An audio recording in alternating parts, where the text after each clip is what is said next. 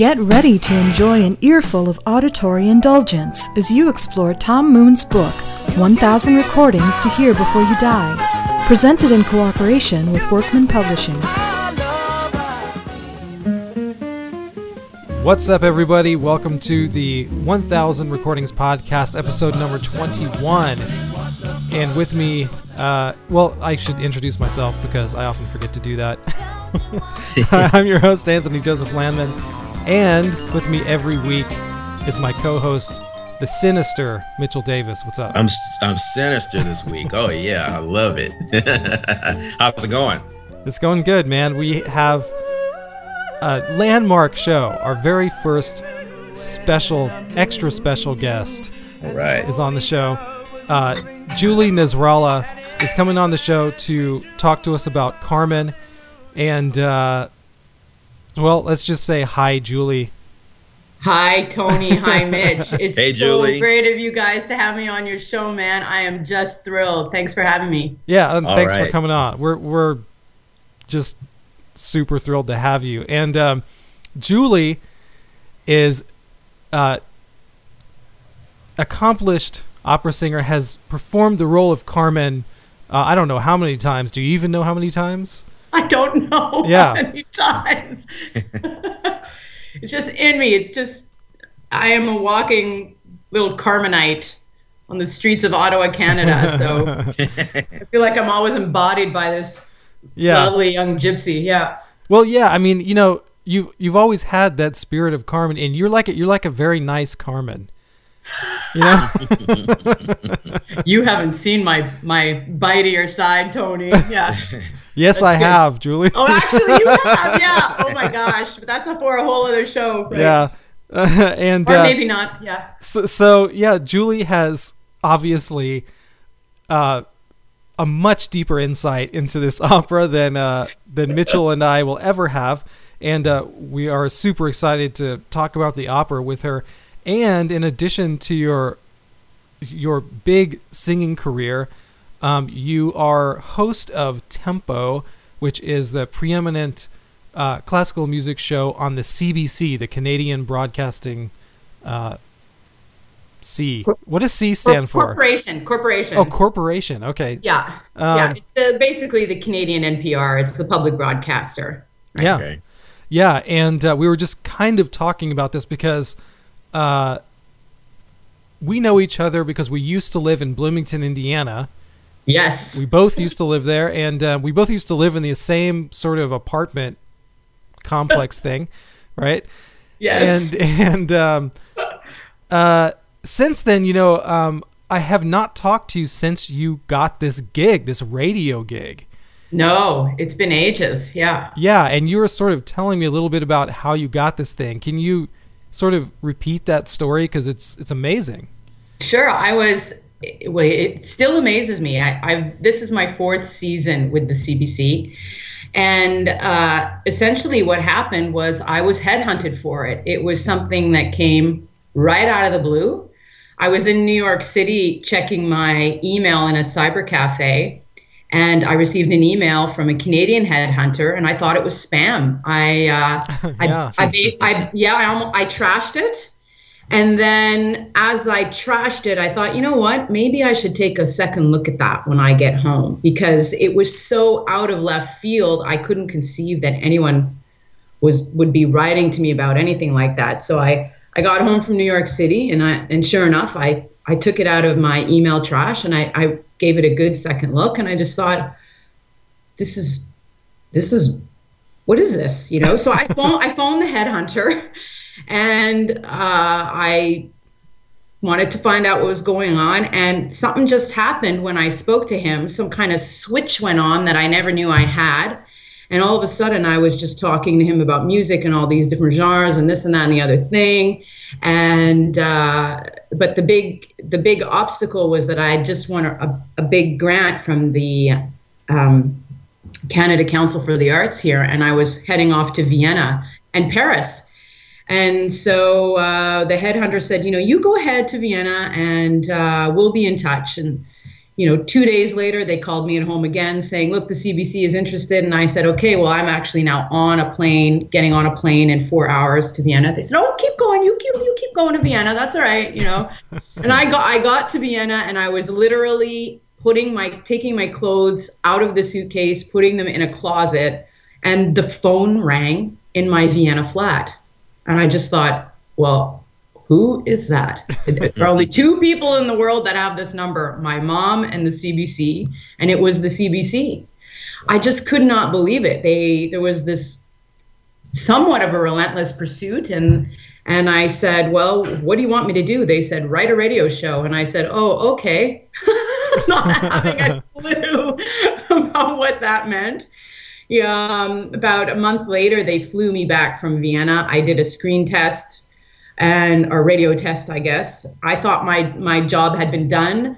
I did my best to write my show as how I conceived maybe a radio show should go. And I was ready to get back on a plane. I was like, I'm buying a pair of shoes and I'm going back to Vienna.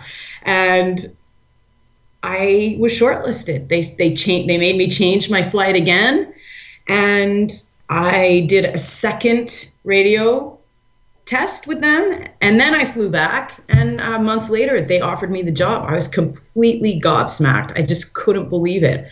I asked them if they were serious, and they said, oh yeah. Then I said, what should I do? They said, go out and have a drink. So I went out in Vienna all by myself. Man. I just went out in Vienna. I went to this Mexican restaurant and I had a margarita. I sort of raised a glass and went, well, here's to not knowing what the hell comes next. Like, wow. And then I flew home on Canada Day, July 1st. And 5 days later, I was in a broadcast center in Toronto, and my life hasn't been the same ever since. Wow. Man. Yeah, it's insane. Wow. That is crazy. It's one for the books, right? It's one for the autobiography. Yeah, definitely. Man, that just brought up one question. How's the Mexican food in Vienna? You know what? It was really good. The resturants there are really good. I know. Awesome. Well, I know. So now you do the show. It's a 4-hour broadcast. Yeah, live national. Yeah, 4 hours live. Yeah, so that's the thing that Mitch and I can screw up and talk and do whatever, and take a break, and we can fix it all in post, and you got to do it right there, Yeah, you got to do it right there. It's a really, really high pressure job. There's a lot of technique involved in it, and it's really there's a very interesting depth to it all, because it's a little bit like having a career in music or becoming a virtuoso with your instrument. It's a metaphor for life. It's how much to push forward, how much to not push, how much to say, how much to not say, how much to practice, knowing when to let go. There are all these really sort of heavy concepts, like heavy human concepts behind being a good host. Right. So what you're doing is you're hosting a party. You're not really there to, you're not a class, and you're not a concert hall. You're not a lecture hall, but you have to have tiny snippets of things, human and intellectual and heart-filled and soul-filled and brain-filled, that sort of feed, essentially millions of people. I think we reach something like 1 million people a week, a little over 1 million people a week. Mm-hmm. So it's huge, but it all resides in those really basic human elements, the things that people want to hear and want to know about. And basically, most people just want to be moved in life, Yeah, absolutely. I mean, and I think that your experiences on the stage and producing these dramatic works and trying to get all those human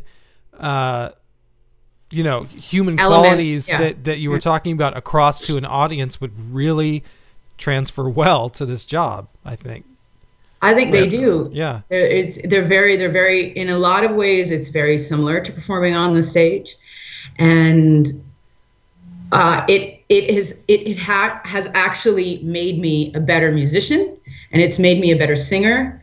And I listen to classical music 4 hours a day. It works this really deep magic on my singing life, because I'm not listening to a lot of singers. I'm listening to Beethoven, and I'm listening to Mozart, and I'm listening to Sibelius and Bartok. I mean, these really heavy cats who had really heavy philosophies in their life. So it's really feeding my performance life really in a big, deep way. So it's just awesome. My whole life is just consumed by music 24/7. Yeah. Well, man, congratulations on Thanks, it. Man, Tony. I couldn't imagine a more awesome person to get that kind of opportunity. So I'm just so thrilled. You're for awesome you. and sweet to say that. Thank you very much. Well, yeah, man. So let's get on to Carmen. So Let's do it. Yeah. So what we're going to do is we're going to move this to the top of the show to accommodate our guest. And we're going to start with, like I said, Georges Bizet's opera Carmen. The recording that we're talking about here that's in the book is Victoria de los Angeles, who's playing Carmen with the French Radio Orchestra conducted by Sir Thomas Beecham, released in 1960. This must be one of those seminal recordings of this piece, that kind of everybody knows. Yeah. It's hot. Yeah. Yeah. And a little bit about Bizet. He was born in 1838, died in 1875, only at age 36. I mean, this guy, and what a tragic, what a tragic end to this dude. I mean, we're going to get into it, but early on, he was a really successful student. Came up through the whole French system, which at that time, even into the 20th century, was just this unbelievably rigorous. It was like, military basic training or something. It was unbelievably rigorous. And he won the Prix de Rome, which was a huge prize, huge deal. Hi, Cat. My cat likes to come on the show every once in a while. So yeah, he won this prize. I never knew what big of a deal this thing was, the Prix de Rome, until a few months ago I read the biography of Nadia Boulanger. Who was probably the greatest teacher of musicians of the 20th century. I mean, really. The listing of all the famous composers of the 20th century that all studied with her is unbelievable. Even people you wouldn't expect, like Quincy Jones. Really? Yeah, Quincy, that Quincy Jones studied with Nadia Boulanger. Reading about her pursuit of this prize, when she was a student, it's just a giant deal, and it really determined if you're going to be successful or not. If you had aspirations to be a composer and you did not take first prize in the Prix de Rome, you probably weren't going to be successful. It was that important. So everything was looking good, in his early life. But when he emerged from this Prix de Rome and living it up in Italy at the Villa Medici, and this big palace, and he came out and was largely ignored. He tried several times to get his career started by writing orchestral music and opera and chamber works, etc., etc. And these were summarily ignored. He was really, really struggling until he got this commission to write the opera Carmen. And even then, it was just this incredible struggle just to get it written, to say nothing of getting it produced and staged. So, starting with the recording, what do you think of this depiction of Carmen by Victoria de los Angeles? I think it's a beautiful depiction because she's a soprano, first of all. And the role is written for a mezzo, and quite right with good reason, because you think of this earthy, gorgeous, sexual, freedom-loving, really the first feminist in opera, and you sort of want to hear this deep, resonating, warm sound come out of the gypsy, right? So it's very natural that Bizet would select a mezzo-soprano to sing it. But you often hear, I don't know how often, but every now and then a soprano has her hand at Carmen. And Victoria de los Angeles is just a beautiful sounding Carmen, because her soprano voice in this recording has a warmth and a lushness to it that is really required for the role and really defines the temperament of the character, which is quite a multifaceted character. So I love her singing of it. I love how she manages, let's say, the habanera, the first aria. It's warm, it's seductive, it's playful. You have to really want to love Carmen. You can't just come out and be this sort of man-eating whore of Babylon. That's not what she is. And that's not what she is. She's basically, the most important thing for Carmen is freedom. And so you want to love her love of that, and the complete and utmost self-respect that she has for herself in choosing this freedom. And so that the first aria is just beautiful, because she comes out and she's showing you who she is. And De Los Angeles is doing that. She's showing you this warmth, but this flirtatiousness, and she makes you fall in love with her. So I also have a really soft spot for Victoria de Los Angeles, because she sang so much. She was such a hardworking lady in her life, and her husband basically took all her money at the end of it. So she really, she had this amazing career, and then ended up penniless at the end of it. That has nothing to do with Carmen, but she's a terrific artist, essentially, and a really great artist will bring all those things to light in a character. Yeah, that you're right. I mean, that's one of the things you kind of want to hear from this character, the earthiness in the voice, the sort of sultry quality in the voice, and a warmth, like you said. And I think it's easy to make the mistake when you listen to this opera, especially coming at it from like the perspective of a dude. It's easy to make the mistake of seeing Carmen as, like you said, this sort of evil, soul-sucking succubus sort of character, but I think what really happens is it's, the fall of Don Jose is really his own fault for not being able to accept Carmen, for who she is. That's a very good point. Exactly. I mean, she's just a very free spirit, as the traditional opera of Carmen presents, but it was his own obsession with her that caused everything to sort of unravel, and was like, I must have you, and I must have you this way, and if I can't, then there's going to be hell to pay. Yeah, exactly. Nobody can. Exactly. So right, yeah, it's a very Don Jose, I think, is a very kind of old school man. He wants to have almost to own Carmen. Yes. And he wants her to be her. He wants her to be like the proper lady and all this stuff, and that's just not her. No.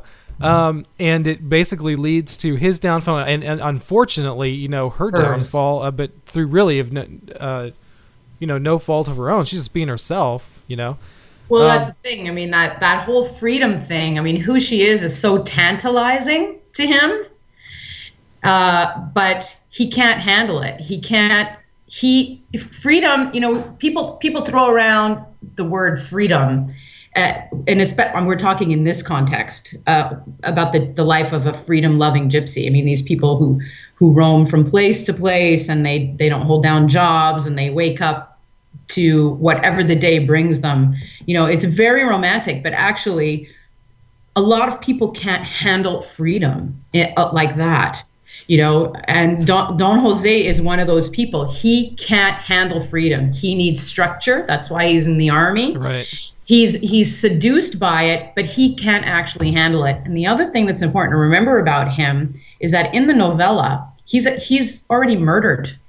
He's a murderer. So by the time he's arrived there, he's killed somebody. He's not a normal guy. So he's a douchebag. He's a criminal. He's a douchebag, basically. He's a douchebag. Yeah. He's a criminal. He's a criminal. Yeah. You know, he's trying to reform himself, but, you know, he's killed someone. Yeah. And so, you know, we can get a little bit into the story, because whenever we present an opera, you know, on the show, we just have to go into the story a little bit, you know, a little synopsis.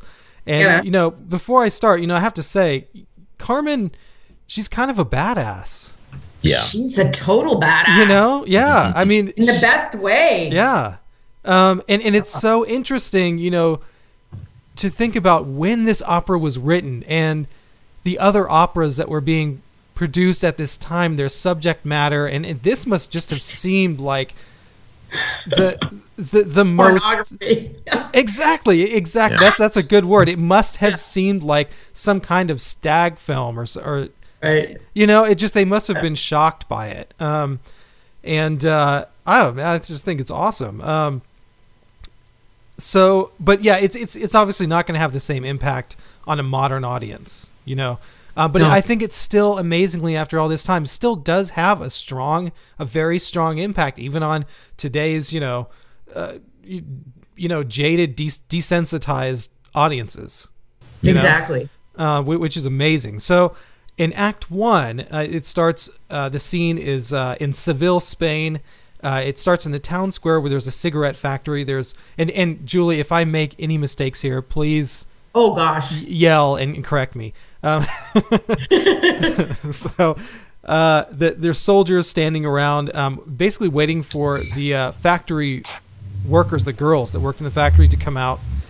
And so they come out. Carmen comes out, and all the soldiers are vying for her attention, almost like little kids in class, you know, raising their hands. Oh, pick me. So, and Don Jose is sort of off, ignoring her, right? Yeah, he's the only one ignoring her. And so, of course, because he's ignoring her, that's the one that she, you know, fixates on, right? Of course. Yeah.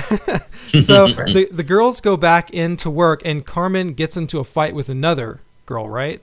Yeah. And she slashes her face with a knife. Yeah. Man, she's a badass. And badass. Yeah, so she's arrested, and she's being guarded by Don Jose. She seduces him, basically, into releasing her, into, you know, untying her bonds. And when he does this, she kind of mocks him and kind of takes off. Is that right? Yeah. Yeah. Well, she seduces him, and it doesn't take much, right? Because he already knows he wants her. He's just putting on a brave face in the square. But by the time he's got her tied up, which is essentially, for that, in that era, this is a bondage scene. Like, he's tying her up, right? And she's typically playing it where she's grabbing the hem of her skirt with her teeth to raise it so he can see her legs. And there's all this stuff going on, you know. Who's really tied up? Yeah. Exactly. Right. Exactly. But that's it. And so this is where he falls completely head over heels. And she promises him that she will deliver because he helped her. Right. He goes to jail for a couple months for her. It's not only that he takes the rap, but he gets locked up because he lets her go. And the only thing that keeps him going that whole time is knowing that he's going to see her again. So he falls head over heels in love. And I think she thinks he's cute, and she realizes what he sacrificed for her. So she's ready to deliver. And I think in a way she sort of falls for him a little bit too. I don't think she's as cold-hearted. You did this for me. Well, then I'll shag you for it. I think there's a little bit of her that likes him, and I think she's afraid to fall because that would mean compromising her freedom. So there are a lot of really complex layers happening. Right. Yeah, I think you're right about that. She really does have feelings for him, but Carmen, the character of Carmen, she lives so in the moment, not in the past and not in the future. She just lives for right now. Now, exactly. And that's, the whole one of the big reasons why it doesn't work between them, because then later on, she's into this other dude, and it's right now. It's all about right now. For exactly. her, I think. And so this is going to lead us into our first excerpt that we're going to play, because the first track that we're going to play is this scene where she's seducing him, trying to get him to let her go. Right. And this track, you've obviously performed this many times. So from I don't know, how is this for you, as it falls in the opera and you performing this, from inside the character of Carmen? I mean, how is this scene for you? This is one of my favorite scenes because you're tied up on stage. You really are. And so, and generally the last one I did, they put me in handcuffs. Wow. I know. So there wasn't a rope. They actually cuffed my hands. And if you can picture handcuffs, there's sort of a little bit of a give. It's like about a half a foot between the two what do you call it? The things that clamp over your wrists. Yeah. And then there's a tiny little chain. So that holds them together. And so the whole thing was about, I really could not move at all. And I had to sort of put my arms around the tenor being handcuffed. And so this whole scene is one of the quieter moments on top of it, because when you're trying to seduce someone, you're not usually making a big stink about it. Like it's usually something that's quiet and it's subtle, and it sort of is wiggling its way into you're trying to wiggle your way in, right? So you don't go in all pots and pans, banging pots and pans. And so I love the scene because it forces you to sit still, and it forces you to sing with a line and a beauty that is required of the seduction. And eventually, when he lets you go, it's such a victory because your body has been constrained the whole time. And so when that happens, the other thing that happens is that there's this total, like, hardcore focus because you're not moving. It's all in your voice. You have to do everything with your voice, no matter what the little small things that you're doing on the side with the skirt and all that junk. It doesn't matter. You're still so constrained. And then when he lets you go, when he does let you go, Bizet has written actually in the score an like it's it's a very quiet he let me go, and you're basically swinging the rope, and then it's sort of a barn burning, foot stomping thing at the end. So it's just a tremendous play of being at play in seduction. Right. And I think that's fascinating what you say, because obviously you're acting a role, you're acting the scene, but in a sense, like you said, you really are restrained. And I'm sure in actuality, you really want to get out of those restraints. so in a sense, you're singing for your own freedom, not just figuratively in this sense of playing a role, in reality, kind of. Yeah. Get this off of me. Right. Now, right? Exactly. Okay, well, let's check this out. This excerpt from Bizet's Carmen, and you are going to totally laugh at me. They would never hire me at the CBC because I cannot pronounce French. I don't know why. It's okay. Do it in English. I don't have the English translation. Oh, okay. I just have the French. Do you want to introduce this? Go for it. You go for it. I'll correct you. Okay. Is that bad? No, I'm going to go for it. It'll be fun. Okay. Oh, God. Segadilla? Yes, perfect. And duo, Près des Ramparts de Seville. Près des Ramparts de Sevilla. Perfect. You weren't that bad. Oh, perfect. Yes, I sounded just like you. Okay. You weren't that bad. Here it is. All right.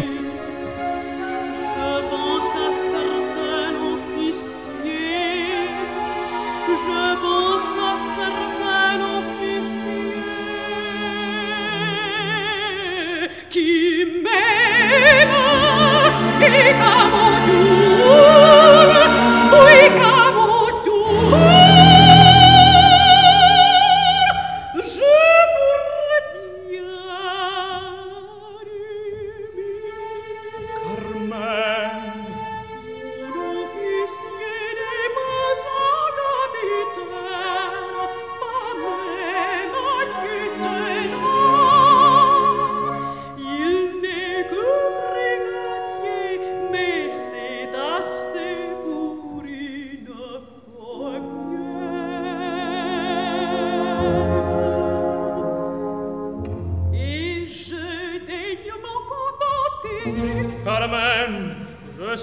comme dans vivre, si je cède, si je me livre, ta promesse, tu la tiendras. Ah, si je t'aime,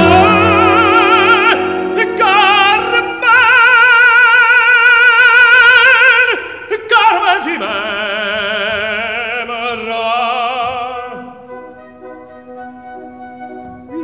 Gilles Spastia, nous danserons, tu le promets, Seguidia, Carmen, vivant du Mazzania,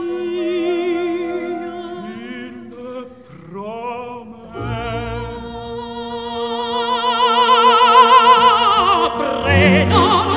De Sevilla, chez mon ami la Spastia, nous danserons la Seguidia, parlons du Mazzania. La la la la la la la la la la la. And we just heard, say it again. Près des remparts de Sevilla, the Seguidia. Yes. Also known as the quesadilla. No, but the Seguidia. Yeah. Right. From Bizet's Carmen. And so we're going to move on with the story. So that pretty much concludes Act 1. Yes. There. And then we move in to this story. I don't know how really to describe it, but almost like a sort of pirate abduction kind of thing. They're not really pirates, but sort of. But, during this, the interim between Act 1 and 2, Don Jose, he's in jail. And he's, all the while saving his love, right, for Carmen. Yes. And he is released from jail at the beginning of Act 2. Carmen, professes her love for him. And basically what she tries to do is, and again, correct me if I'm wrong here, but basically what she tries to do is get him to abandon his military career. Basically saying, yeah, if you really love me, you'll abandon this life and adopt my life, basically. Because, again, it comes down to Carmen is Carmen. And, if you're going to be with Carmen, you got to accept who she is. And I mean, Carmen could never change in nature. Yeah, she could never live a sort of military regimented life like Don Jose has. That's not an option. Oh God, she would die. Yeah. But the problem with this scene is that the thing that puts her there, getting him to try and come and join the gypsy smugglers, is that she's in the pub and she hears that he's been released, right? And she is excited about it. She knows he's coming to get her. And he shows up. He's all, breathless, and he's been singing a song on the way in. I mean, the guy is looking forward to seeing his woman, right? After essentially being imprisoned, emotionally at war for months. And he shows up and she starts to seduce him. She pulls out all the stops. She brings out the candy, the oranges, all, it's a celebration for her. And she wants to do it. And then he hears the call of the trumpet calling him back to the barracks. And he basically stops her in the middle of this seduction, which just floors her, right? She cannot believe that after all this time, he's here and he hears the call and he's just going to take off. Like, it's pretty much interrupt us. Yeah. Huge. It's huge. And so she just flips out and says, "What the hell do you think you're doing? I did this, I did that. You go, you little, pansy, go back to the barracks," basically is what she says to him. And then he breaks into this huge love song. Like, what do you mean? If I love, essentially what he's trying to tell her is, I love you. Just because I'm being called back to duty doesn't, I'll be back, And she, no, she's not having it. Because he's essentially humiliated her in the middle of this seduction by saying that he has to go. So when he sings this big aria and professes this love to her, And it's a huge moment for him. And at the end of it, she says, no, you don't. You don't love me. No, you don't, right? And this is when she tries to turn the tables on him. And she says, if you did love me, you wouldn't go back there. You would join us now. And he does it. He does it for her because another commanding officer comes in and tells him to get out, and he says no, and it's this huge, big, complicated, sticky mess. So that's where that impulse comes from her to tell him to join them. It's because he's humiliated her in her seduction. And eventually he does, and that's where it all goes south. Yeah, right. She doesn't want him anymore, but she wanted to stick it to him.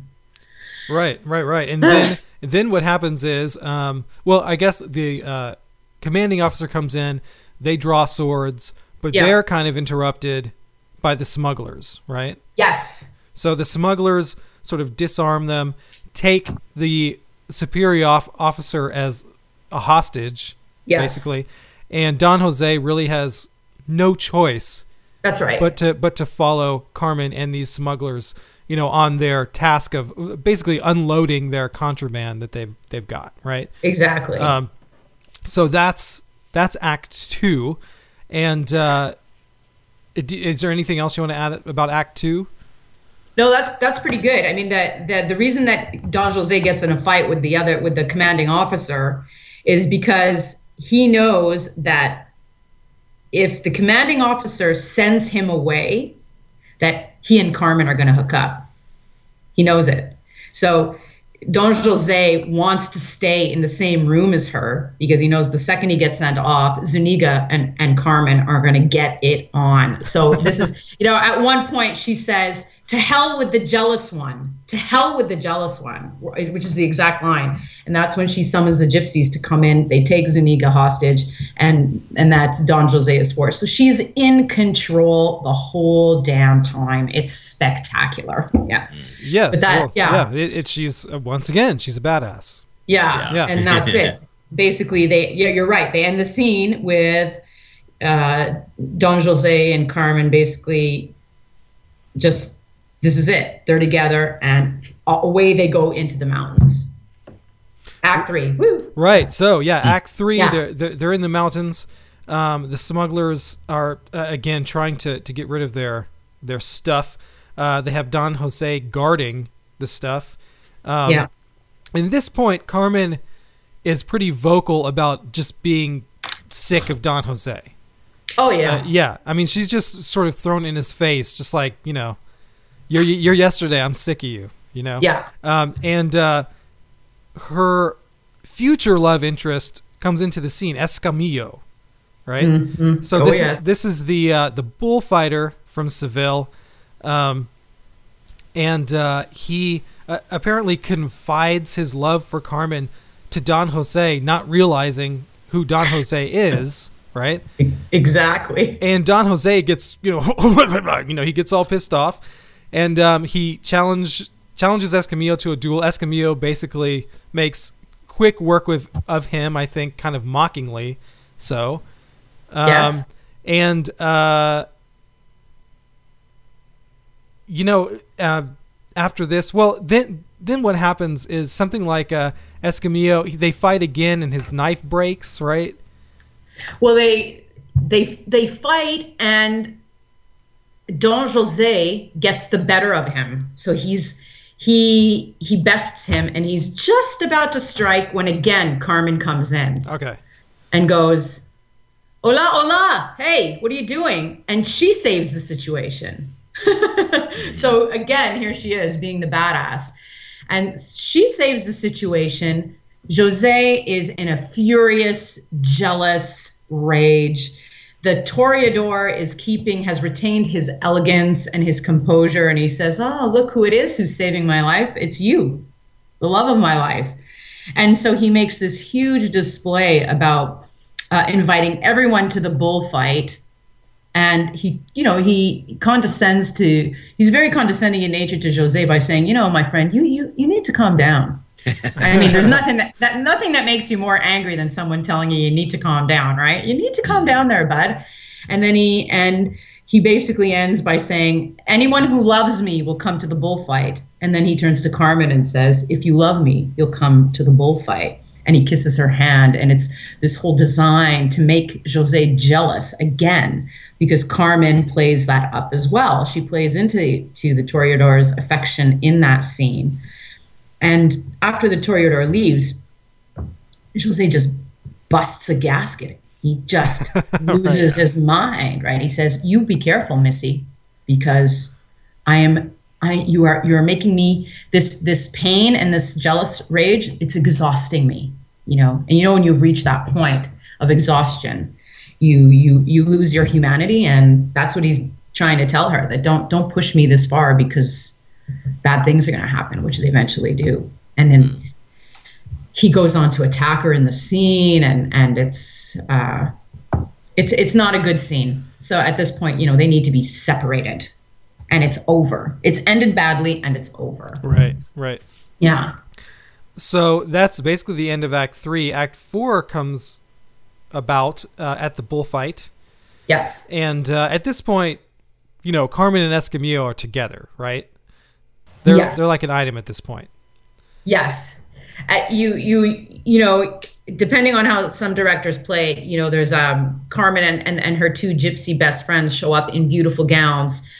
And it's assumed that Escamillo has given her the money for that. I mean, he's dressed her up. He's made her gorgeous in order for her to attend this bullfight. And she knows she's there for him. And he makes this big grand entrance, and she's his lady at this fight. And he says, if you love me, here I am, and I'm going to win this bullfight for you. And he says, if I win this bullfight, maybe you'll be proud of me after.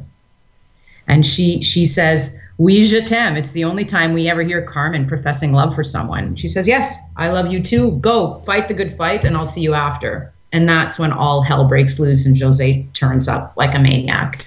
Right, exactly. So he's in the crowd like some crazy stalker, right? Yeah, and he's animal at this point. Yeah. And he confronts her, as she's trying to enter the ring, I guess, and sort of, makes crazy professions of love and take me back, blah blah blah. And she's just basically like, dude, what is your damage? Yeah, get away from me. Exactly. And he ends up stabbing her. Yeah. Right? Yeah. It's a brutal scene, and I think it's people showing themselves at their José essentially showing himself at his weakest and most animalistic, because he goes from rage to begging to pleading to I'll do anything you want, and just don't go, and she's just trying to keep it together, because as she's read in Act 3, she's read her own death in the cards, and his as well, and so she knows it's coming.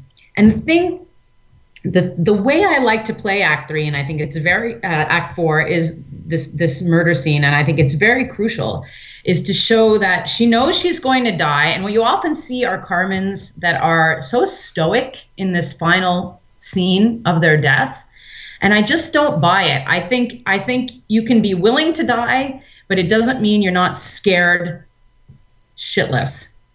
It doesn't mean that you're not terrified. And so I think that this play between him being the animal who's lost all sense of himself and lost control, and her trying to maintain the control, that clashes and clashes and clashes.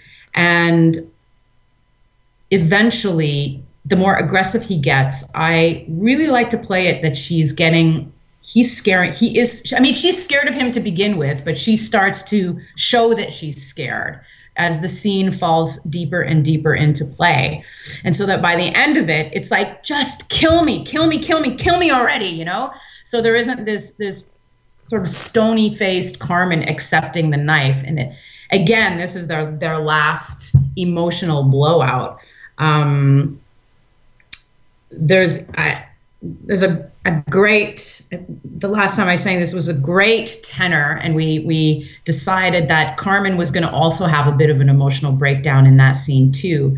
So at one point she says, "Just kill me already," and then starts smacking him like she's lost. And the guy was so good. He just let me smack him, like really smack him, for real. He said, "Look at you, you're a little twerp. You're not going to hurt me. Just smack me," So she just sort of loses it and starts smacking his face and his body. And then when she sees that he doesn't really have the courage to do it, she sort of reassumes this strength, and then he just busts it and gets her, he in the most cowardly way when she's let down her guard. Right. So it's really a tremendous piece of human theater that again has a lot of levels, and it's really, really wonderful when it's played with all those levels instead of him just being this animal and her being this unmovable, heroic person. It's like it just doesn't work that way in real life. Yeah. No. Yeah. You're terrified. If someone's putting a knife to your neck, you are terrified. You're not just sort of going, "Yeah, okay, this is an honor killing. Go ahead, kill me." Yeah, it's a terrifying thing. Yeah. Go ahead, Tony. Sorry, I keep cutting you off. Well, no. I was just gonna say, after your description of, making these artistic decisions, how to portray these scenes and how to portray these emotions and these motives and all this stuff. I mean, you must be completely drained after one of these performances. You know what the funny thing is that you're not initially, because it's so exhilarating. It's such a high. It's hard work from top to tail, right? It's an exercise not only in physical stamina but in concentration. I think the biggest thing is to keep your concentration the whole time is just as demanding. So you are, but you're exhilarated, and then. Yeah, and then about an hour later, you just like pass the tequila and off you go to bed, But it is draining. But if you're doing something well, it's just as fulfilling. Yeah, that last scene, and and the whole thing about that too is that as you go on in your career, you learn how to, how far you can go without compromising yourself, and how to balance all these things. That's why these things take a really long time, because if you start to perfect or to, not perfect, it's never perfect, but that's why the older you are, the better, because you've learned how to manage yourself in these really highly powered dramatic scenes. And if you have a good tenor, it's even better because he's feeding you too, So yeah. I mean, if you have a dud for a tenor, that's exhausting. Because you're doing everything, Right. Yeah. Which I'm sure you've experienced both extremes and everything in between, probably. So. Oh, yeah. I have to say, I've never really had a bad tenor. There've been varying degrees of good, but the last person I sang with was Richard Troxell, who's an world-renowned tenor, which was like a huge coup for me to be able to sing this with him. And it was, to say that it was a house on fire, I think doesn't really do it justice. We both love acting, and we both love singing, and we're both courageous. We're not afraid to show things that are ugly and things that are private and that kind of stuff on stage. So he was really terrific. Yeah. Yeah. Cool. Yeah. Awesome. So this brings us to our final excerpt, this of the final scene, that we're talking about. Yes. And this is, let's just roll this. This is this final scene, this final confrontation between Carmen and Don Jose, the duo. Okay, I'm gonna try. C'est moi. Yeah. C'est toi. Yeah. C'est moi. C'est toi. Right? Yeah. All right, so let's hear it. From Bizet's Carmen, c'est moi, c'est toi. C'est toi, c'est moi. L'on m'avait averti que tu n'étais pas loin, que tu devais venir. L'on m'avait même dit de craindre pour ma vie. Mais je suis brave et n'ai pas voulu fuir. Je ne menace pas, je pleure, je supplie notre passé, Carmen, notre passé, je l'oublie. Oui, nous allons tourner, commencer une autre vie, loin d'ici, sous d'autres cieux. Tu demandes l'impossible, Carmen jamais n'a menti, son âme reste inflexible. Entraîne-toi, tout est fini. Jamais je n'ai m'a dit, entre nous, tout est fini. Carmen, il est temps encore. Oui, il est temps encore. Oh, ma Carmen, laisse-moi te sauver, moi que j'adore. Laisse-moi te sauver, il me sauvera avec toi. Non, je sais bien que cela, je sais bien que tu me tueras, mais que je vive ou que je meure, non, non, je ne te céderai pas. And we Actually- just heard. I'm sorry. Go ahead. Sorry, Tony, just for your edit purposes, I think it's c'est toi, c'est moi. I think it's the other way around. It's c'est toi, c'est moi. Okay. C'est toi, c'est moi. So that's cool. Yeah. So we just heard C'est toi, c'est moi from Bizet's Carmen. And I don't know, any final thoughts from you on this, you know, on really the impact that this opera has made, you know, on your life, really. It must be huge. The impact that this opera has made on my life is really huge, because I think that when you really have a feel for a character, I think that it's because you yourself aren't that far away from that character in real life. I have never, in the history of my life, which has been about music since as far back as I can remember, everyone has always told me, oh my God, you are a Carmen. You are a living, breathing, real life Carmen.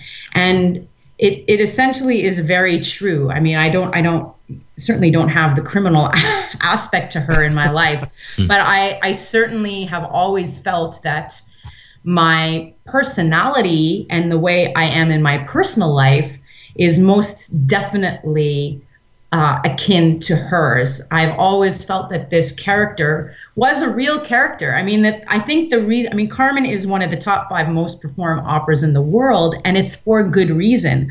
I think there is a recognizability in her and all the characters, that they are utterly human and they're utterly flawed. And each character possesses something you wish you had more of, or you wish you had less of. Yeah. And there's the relatability of these people portraying these characters on stage. It's something else when you've got operas about gods and goddesses and all that kind of stuff. You don't really feel close to it, but this you can feel close to.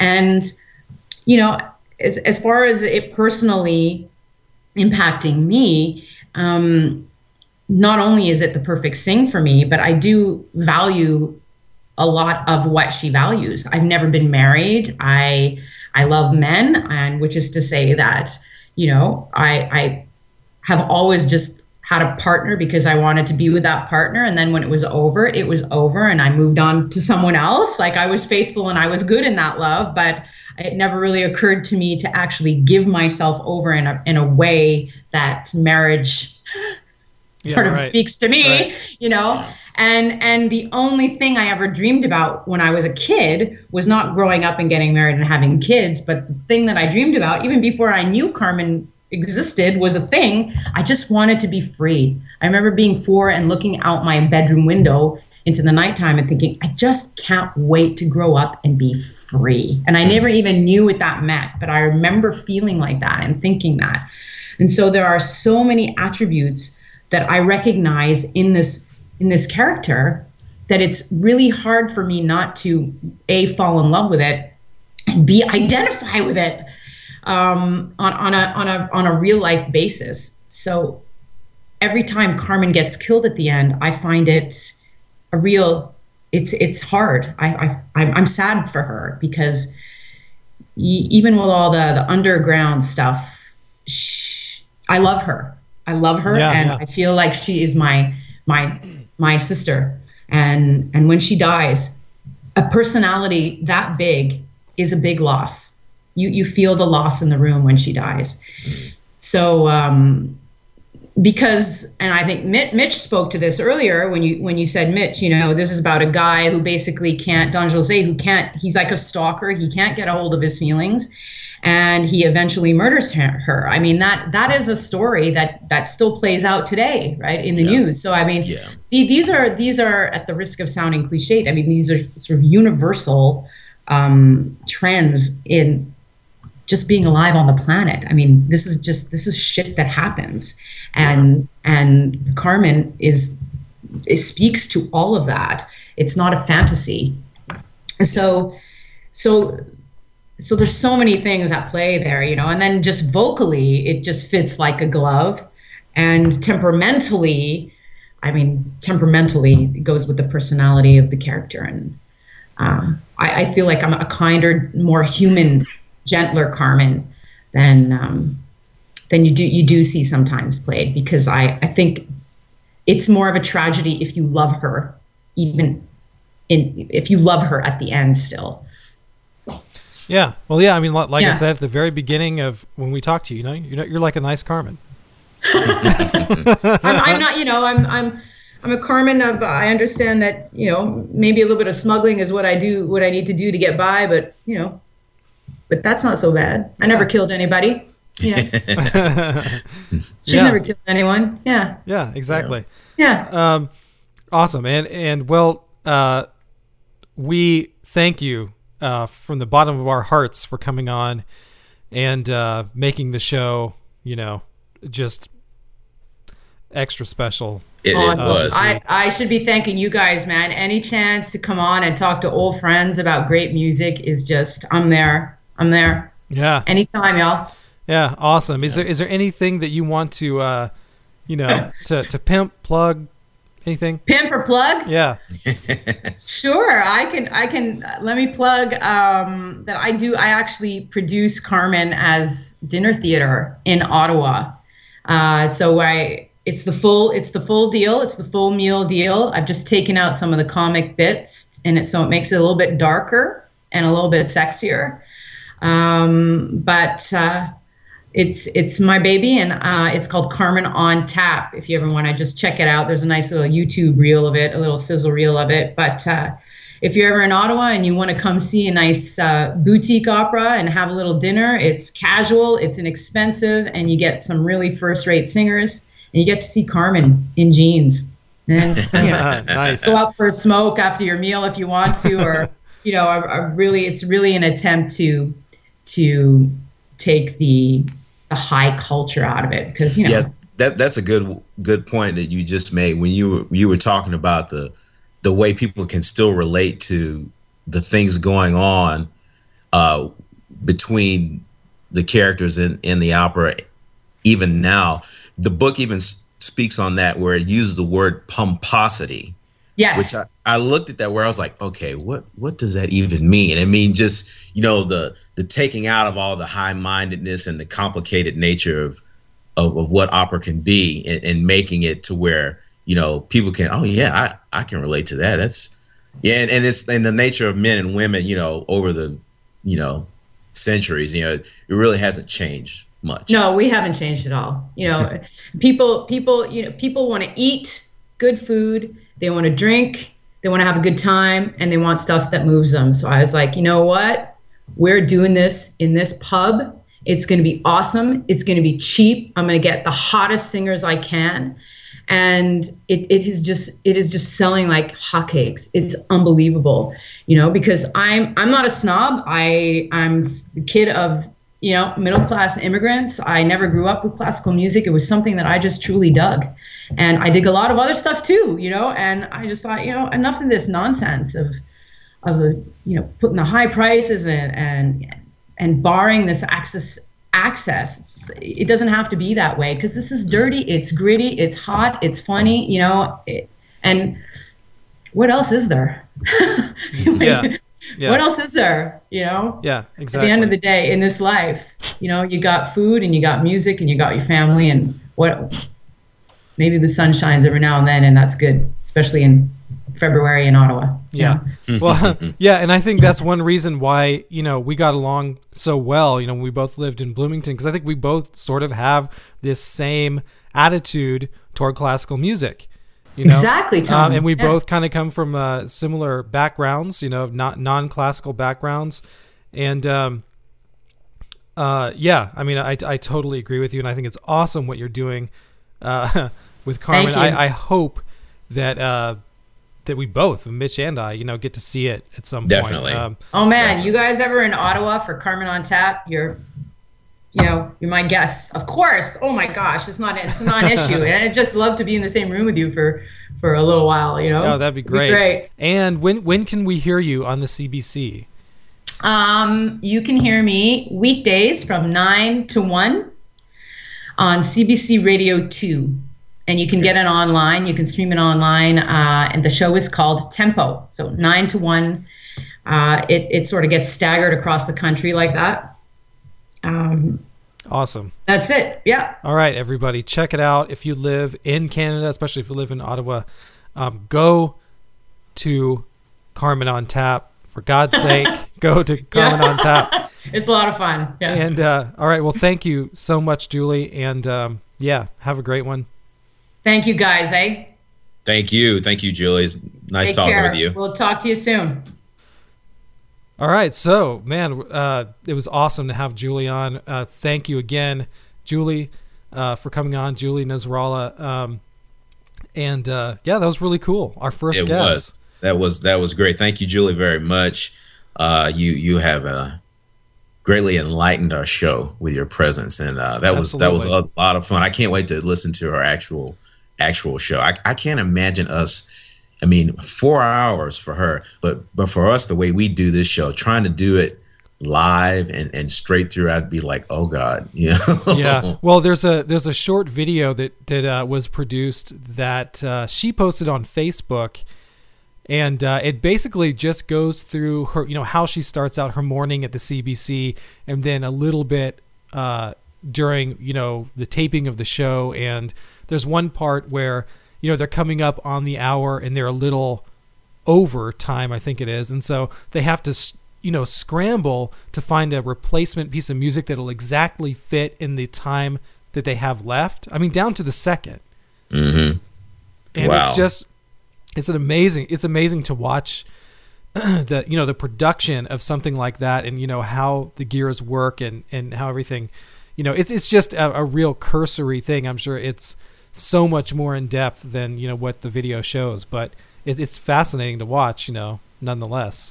Yeah, she said high pressure. I believe it. I mean, I'm just trying to imagine when you have to do stuff like that on the spot, especially. I'm like, man, but kudos to her for her show and her, history with Carmen. That's just really some really awesome stories she told. Of course, yeah, some insight that we could never ever give. Oh no. So, yeah.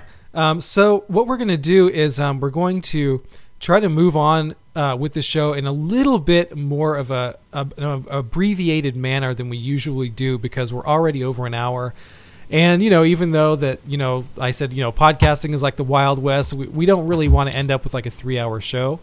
No. So we were going to move on to Big Daddy Kane. So something completely different from what we were talking about previously. His album Long Live the Kane from 1988. And I was totally unfamiliar with this album. Never heard it before. Were you familiar with this at all? Oh yeah. The very first time I listened to this album, I was in high school, and it was an era where, it's kind of like going into the late 80s.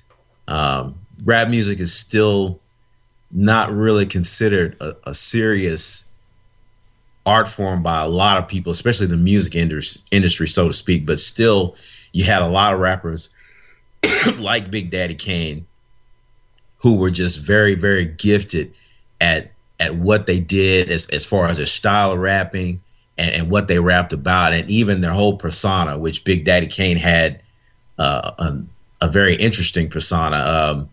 And also too, this was kind of a period where rap was starting to get a little play on MTV with shows like Yo MTV Raps, and they definitely played Big Daddy Kane stuff for sure.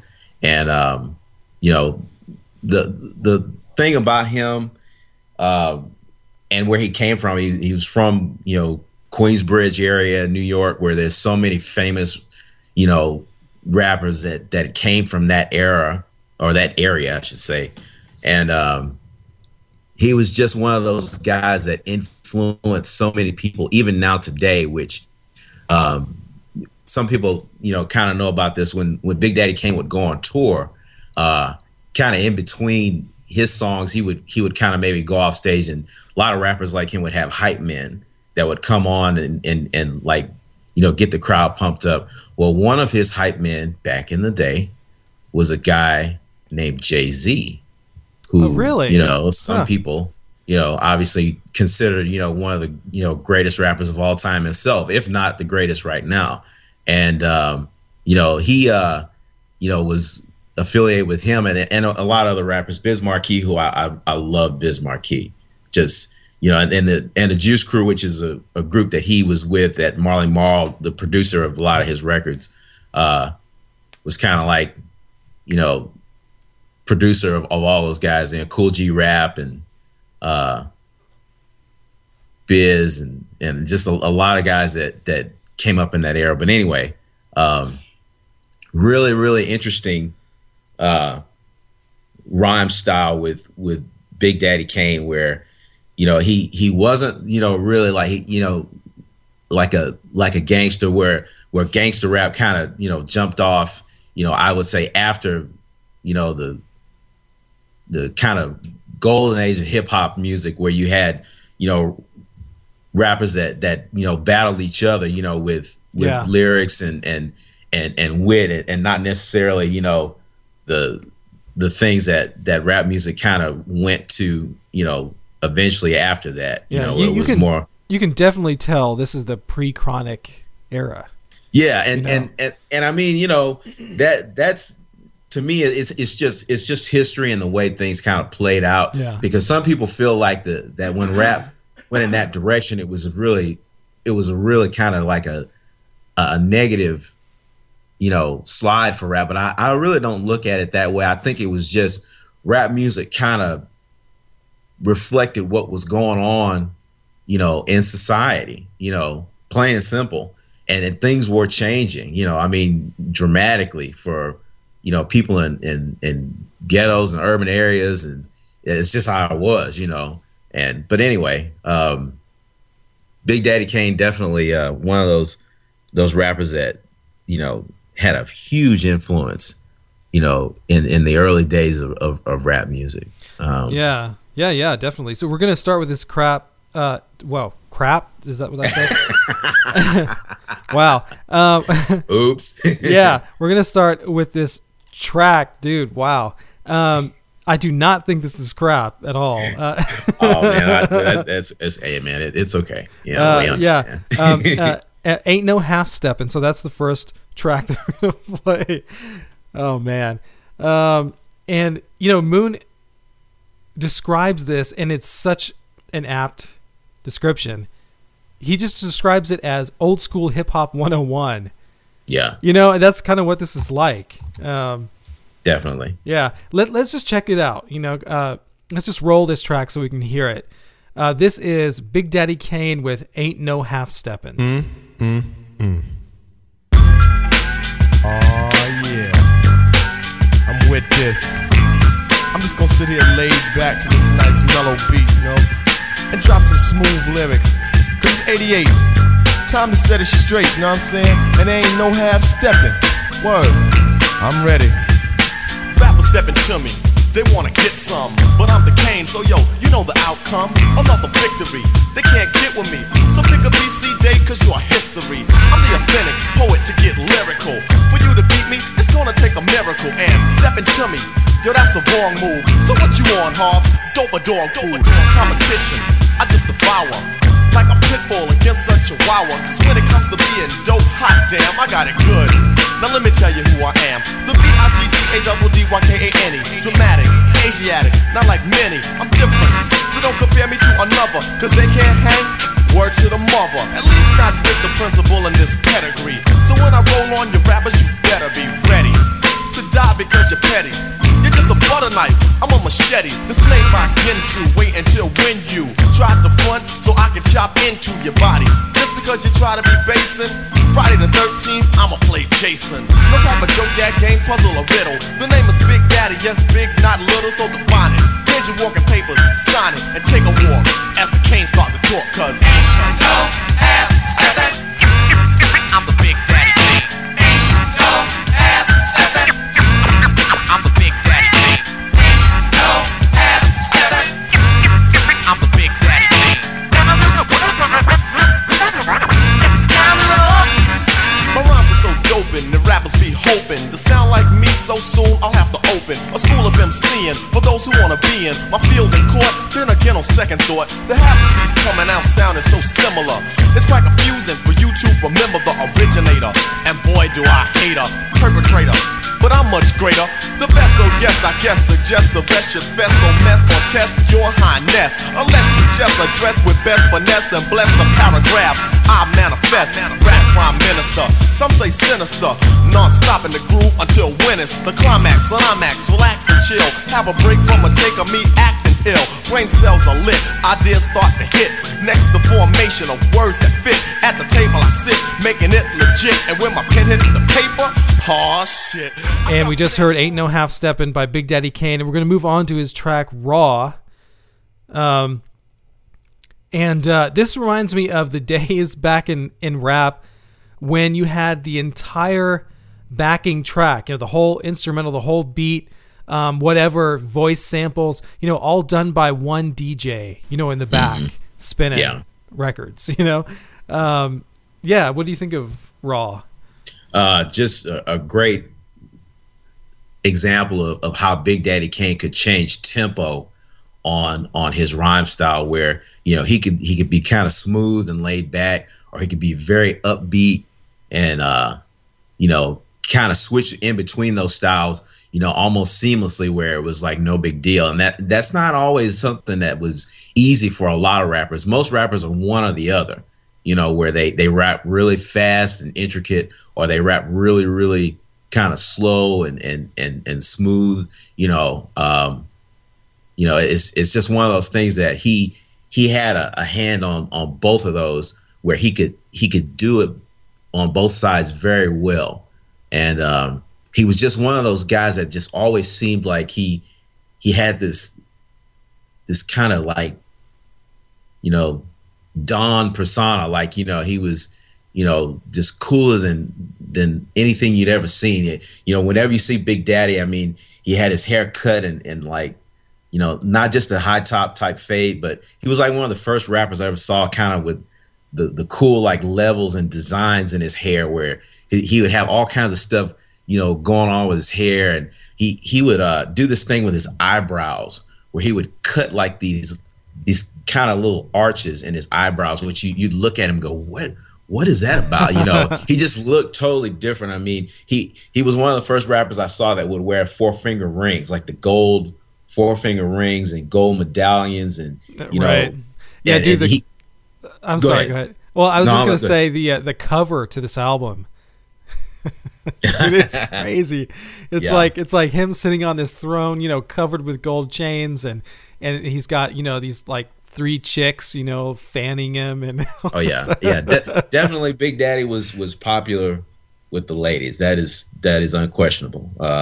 He definitely had a way with the ladies. Apparently, that's part of his name, Big Daddy. That's apparently that's where that comes from. Yeah, and he's just one of those guys that a lot of people model themselves after in rap music, and like I said, just always a big influence, especially back in those days where like I said, Marley Marl, who's just like this legendary hip hop producer, for tracks way before people knew who Sean Combs was. Marley Marl was one of the guys that just he was just awesome. He's made so many great tracks for rappers, MC Shan and Biz Markie and Cool G Rap and DJ Polo, just all these guys that came out of that area, out of Queensbridge. I mean, he was so, it was just such a fertile time where all these guys, they all were in the same area, and to see it, back in the day, and nobody really knew, exactly how big rap was going to be. I think people knew that it would be big, but not the way it is now. I mean, just guys making, big money selling records and going on tour, and it was just a great time, a great period when this record came out. Yeah, man. So you want to just check this out, the track? Yeah. This is this is Raw from Big Daddy Kane.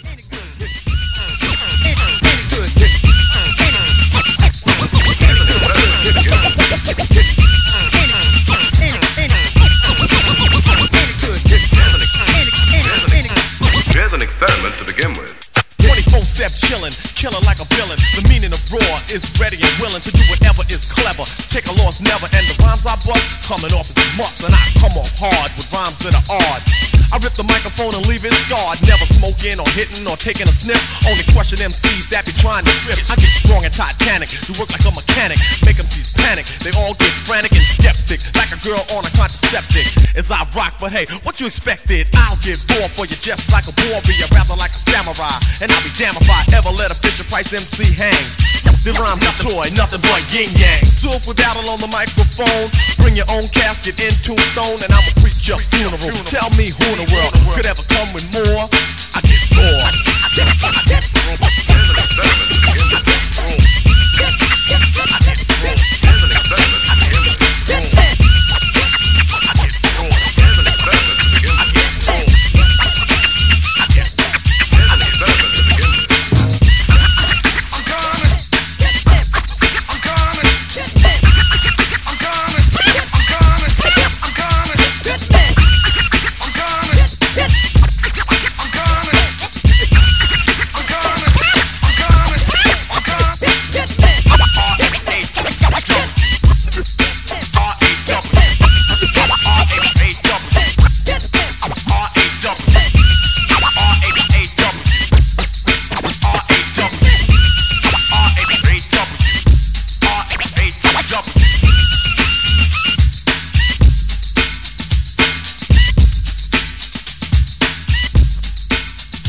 Just listened to Raw by Big Daddy Kane.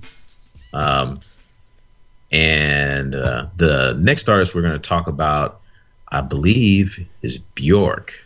Or no, not Bjork. Big Star. Right. Big Star. There we go. I'm sorry. Big Star, I think they're from Memphis. They were from Memphis. Yeah. Sort of big thing and sort of indie rock that sort of never was, I guess. They had all kinds of issues with their record label and distribution, and kind of sad, but got redeemed, I guess, later on in the years as their albums kind of were rediscovered by people. And did you know about Big Star before this? Or I had never heard them. I had heard of them, and I knew that they had been an influence on a lot of rock and alternative bands in the 80s and 90s, and I'd heard Alex Chilton's name, but I'd never heard them. I'd never taken the time to listen to the album. I mean, the albums that we're going to talk about here are Number One Record and Radio City.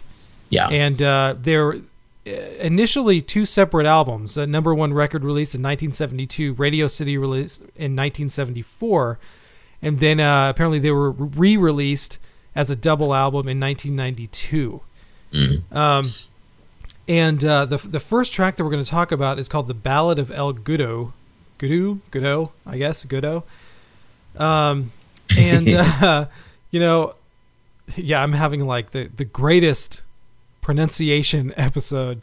Well, that's fine. I mean, that's a weird. That's kind of like a weird title. I thought it was Guido at first, or I was like, what is it? Anyway, you were saying. Yeah. So, this band, like you said, had a lot of troubles, mainly first stemming from their own label, and basically the label failing to capitalize on all the great reviews that the album got, in Rolling Stone, and the critics loved this album. And the problem was the label and the distribution. The album was just simply not in stores available for people to buy it. And then when their small label were bought up by Columbia decided to not only really push the album, but kind of pull it out of the stores that it had been in. Yeah. And people just couldn't get their hands on it. This caused a lot of frustration and tension in the band over the years, and people were, band members were dropping out and leaving and coming back, and, false starting albums, and really just a very difficult road for this band. Yeah. And I guess the Alex Chilton and Chris Bell, who they, the primary, performer songwriters in the band, fell out, and kind of just decided to go their own separate ways. I guess where Chilton kind of took the Big Star name on, and Chris went on to do other stuff, and never really were able to capitalize on that initial hype that came about, I guess, until much later, and I the very first time I heard Alex Chilton's name, I think, was right when he passed, which I think was in the early 90s.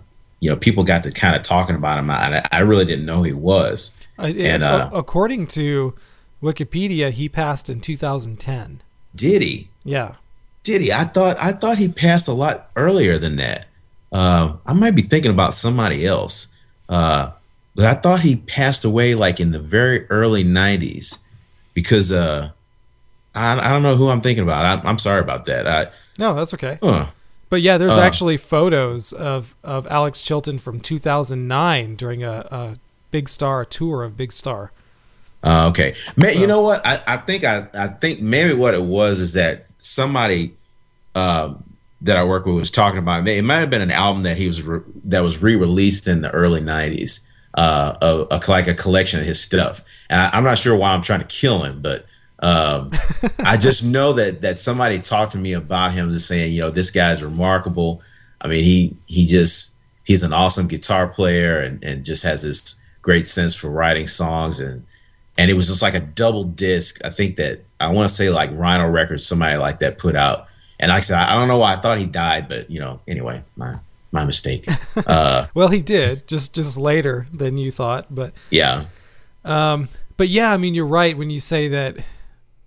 To say that there are problems between the band members is an understatement. I mean, I'm going to read this thing. just illustrates, how bad the fighting between them was. There was actually not just shouting matches, there was physical fighting between the members. And one example, Bell, after being punched in the face by another member of the band, Hummel, he retaliated by smashing Hummel's new bass guitar into pieces against the wall. Wow. Hummel took revenge later by finding Bell's acoustic guitar in his car and repeatedly punched it with a screwdriver. I mean, this is like hardcore. Yeah, nasty.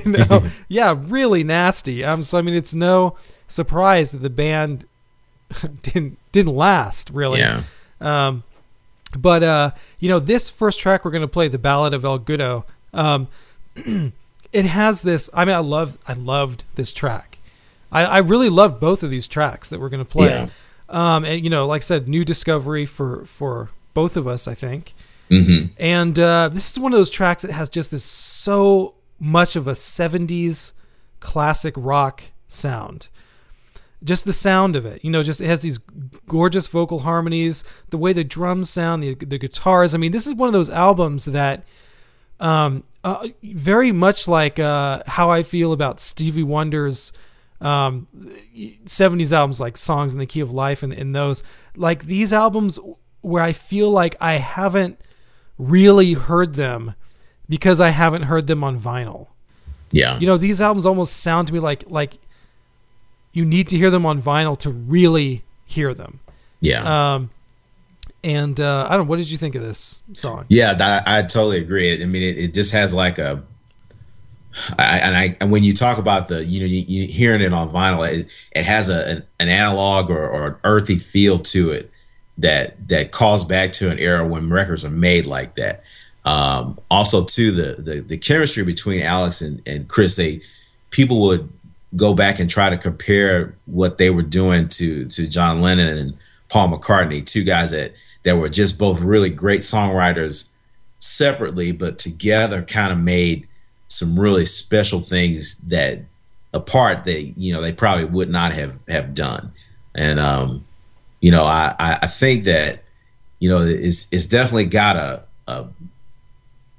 a Memphis feel where you have an R&B kind of influence, but still like a definite pop or rock influence as well, where it's an interesting thing that they did, and I can understand why they were hyped so much. And it's just, I guess, kind of sad and fatal that their record labels kind of kicked their careers down the street, almost until it was basically too late. So yep. Well, let's hear this. This is the Ballad of El Goodo by Big Star.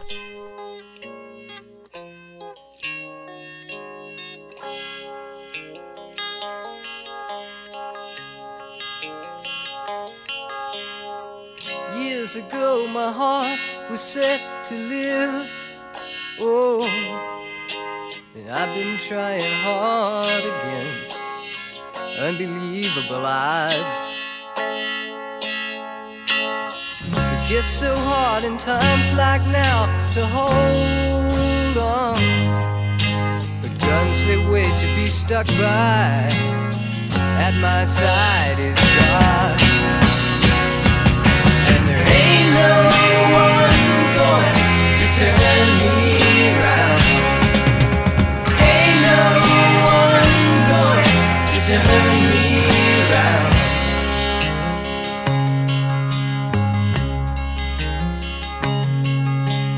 There's people around who tell you that they know, and places where to send you.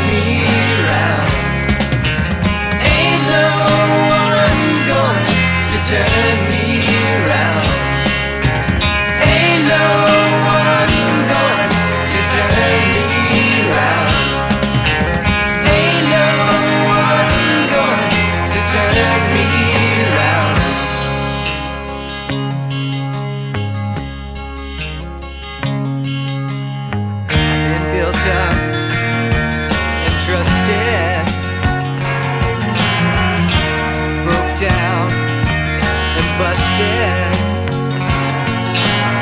But they'll get theirs and we'll get ours if we can. Just hold on.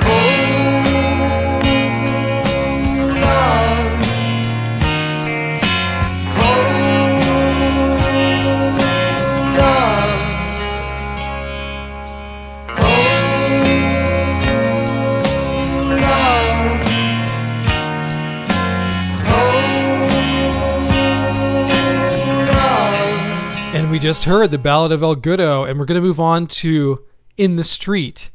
And I think we had both heard this song before, but didn't realize who it was. Yeah, and that's a fun thing about music and the history of music. There's always something there to learn where you have something a lot of times that's right on, the tip of your nose, and you don't really recognize what it is until sometimes it comes right back around and hits you in the head. And when I heard the song, I was like, it's the song from that 70s show, which is a show that I initially, when it came on, I loved that show. I still like it a lot, but I never really thought to dig down and realize who that song was by. I mean, I just kind of thought the way that song sounds, it was written for that show, and I'm sure a lot of people probably thought that the same thing. Yeah, but it wasn't too. That's the amazing thing. I really liked that 70s show as well. And when it first came on and whatever, I always just thought that theme song was brilliant because, again, like you said, I thought it was written for the show, and it just feels so of the era and just the way it sounds and all this stuff. I was like, wow, this is great. But it is a song from the era. It was redone. So the version that you hear in the beginning of that 70s show is a version, it's a covered version. Yeah, it's not the same. And ironically about that too, as the seasons change, if you notice, there's two different songs that you hear at the intro. Like the very first season, there's a version that's different from, I think, the second or third season, whatever. The songs gradually kind of they changed them, but they're both not the original that Big Star did. Yeah, and this is just a song about it's almost like they based that 70s show on this song. Mm-hmm. I mean, it's like it captures this suburban apathy, this sort of disillusionment of youth. And if you're not familiar with that 70s show, these lyrics, hanging out down the street, same old thing we did last week, nothing to do but talk to you. It's just this, and that's just really what it captures, this sort of mid-American suburban youth disillusionment. Yeah. And I think this had a big, this is one of the reasons why this had a big influence on later bands. The Replacements. That's the first group that comes up in my mind with them just kind of jangly, no nonsense, down to earth type rock and roll. I'm sure. I mean, you probably can think of other groups too. I mean that they influence big time. I think REM and Nirvana were among the people that said that they were influenced by them, and I'm sure many more. Mm-hmm. So let's check this out. This is In the Street by Big Star.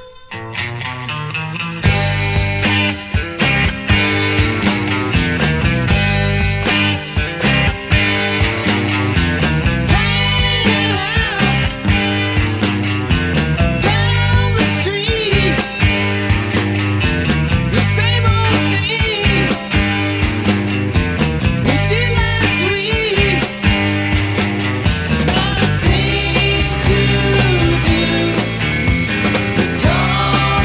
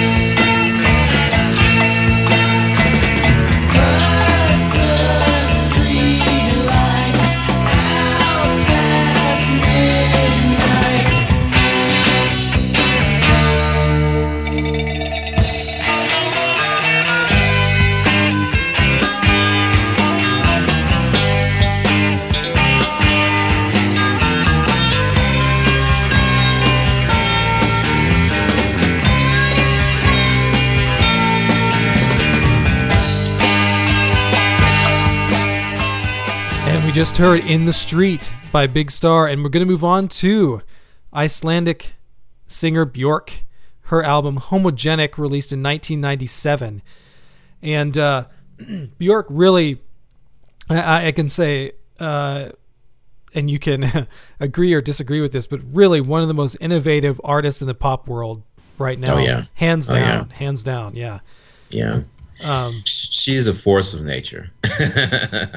I just think that there is nobody like her, right now, maybe even ever. I mean, she's so very unique. I mean, she's so seemingly so tiny and petite, but she has this voice just so huge. I mean, that voice, I don't know where that comes from, but she just got this voice that does all kinds of things where it's sweet and pleasant, and then it can be like really aggressive, where she's growling literally in some songs. And I mean, and she takes that and the passion she has for music and just totally does some really unusual, I mean, esoteric even things with what she does with sound, where she does not care. It's just like, what do we got? Let's just open up the treasure chest, and it can be acoustic, it can be electronic, it can be whatever. And this album, I think Homogenic was just one of those records where, she was really ready to make a departure from what she had done previously, and maybe what anybody had done, with her playing with string arrangements and an electronic sound and percussion and just, things that were really offbeat at times, where it didn't sound like there was any genuine rhythm even in the song, but it still worked, and her voice always is the center of whatever she's doing, seemingly. So, but yeah. I mean, it's almost like she tries to come up with some kind of unified, sonically driven conception for every album that she releases. Yeah. Like for instance, one of the albums I think that more recent, Medulla, that was an album that I think a lot of people just didn't get. A lot of people didn't like at first, but Medulla is, along this concept, pretty much everything, every track, every sound on that album is produced with the human voice. So there's really no instruments. There's no, electronic beat making. There's nothing. Everything is done with the human voice. She brought in this beatboxer. What's his name? I can't remember his name. But this guy who's this unbelievable beatboxer, along with Mike Patton, who used to be the singer of Faith No More and Mr. Bungle and Phantomas and all these bands, to basically use their voices as rhythm tracks, and then she has choirs and other like sort of classical singers and sort of layering her own voice and all that stuff. So she comes up with these sonic conceptions for these albums. And this one, Homogenic, we're going to start with this track, All Is Full of Love. And it's an interesting track, because the backing track is sort of this continuous thing. Most pop songs you hear, you have these solid divisions of verse and chorus, and you know what I mean? How a typical pop song is divided. Yeah. And this, the backing track is this kind of nebulous, sort of ambient electronic track, almost that would like something that would be at home like on an Aphex Twin album, with these sort of interjections of what I think is a hammered dulcimer sound, almost like really improvisational sounding. And then on top of it, Bjork just kind of singing her heart out, over this sort of sea of sort of sound, it's, I don't know. What did you think of this? Bjork one time, in an interview she did, talked about especially the electronic side of music and the way she views it, and people were saying that so much of it was so cold and distant, but her mind was, if it seems like that, you know, and I think another word she used was soulless, you know. And she's like, if the electronic music is soulless, and it's because nobody put any soul in it. And I think that's a good example of what she does here, is that a sound that might seem sort of like drone-like even is not because of what she injects into it with her vocal. I mean, it just, you know, she creates an atmosphere in this song and many other songs that she does that it's just so unique to her. And I really I can't think of anybody else like her, you know, and just the way that voice mixes with so much of what she does.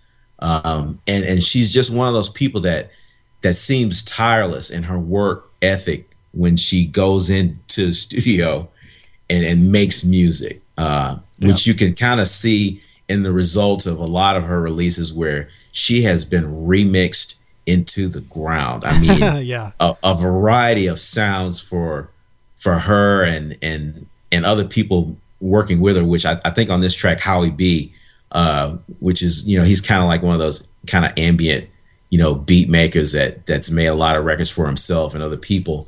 I mean, at the time, it was just like a match made in heaven, you know, where he takes the best of himself and she takes her ideas and they just kind of put them together. And I think that's the thing that's fun about her. The only other person, well, I shouldn't say the only other person, somebody else that kind of comes to mind is David Bowie, where, you know, he's never really the same. You know, he takes his own essence and his voice and his style, and he can mix it with a variety of musical types. But Bjork takes it even further and sometimes way left of center than even Bowie does, you know. And that's not a knock to him at all, but just she's really just into breaking new ground like nobody else. Oh, definitely. Oh, well, let's check out this first track. This is Bjork with All Is Full of Love.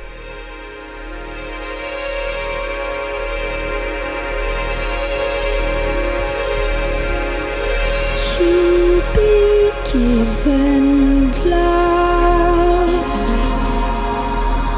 you'll be taken care of, you'll be given love,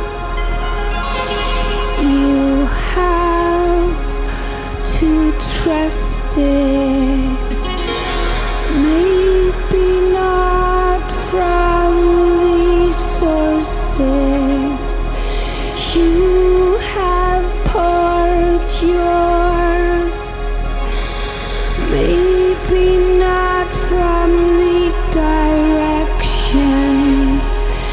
you are staring at. Trust your head around, it's all around you, all is full of love, all around you, all is full of love, you just ain't receiving. Your phone is off the hook, your doors are shut, and I'm bleeding alone. All is full of love, all is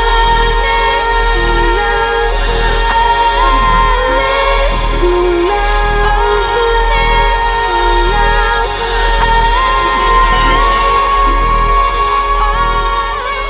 And we just heard All Is Full of Love, and we're going to move on to Yoga, or Yoga. I think it's Yoga, Joga.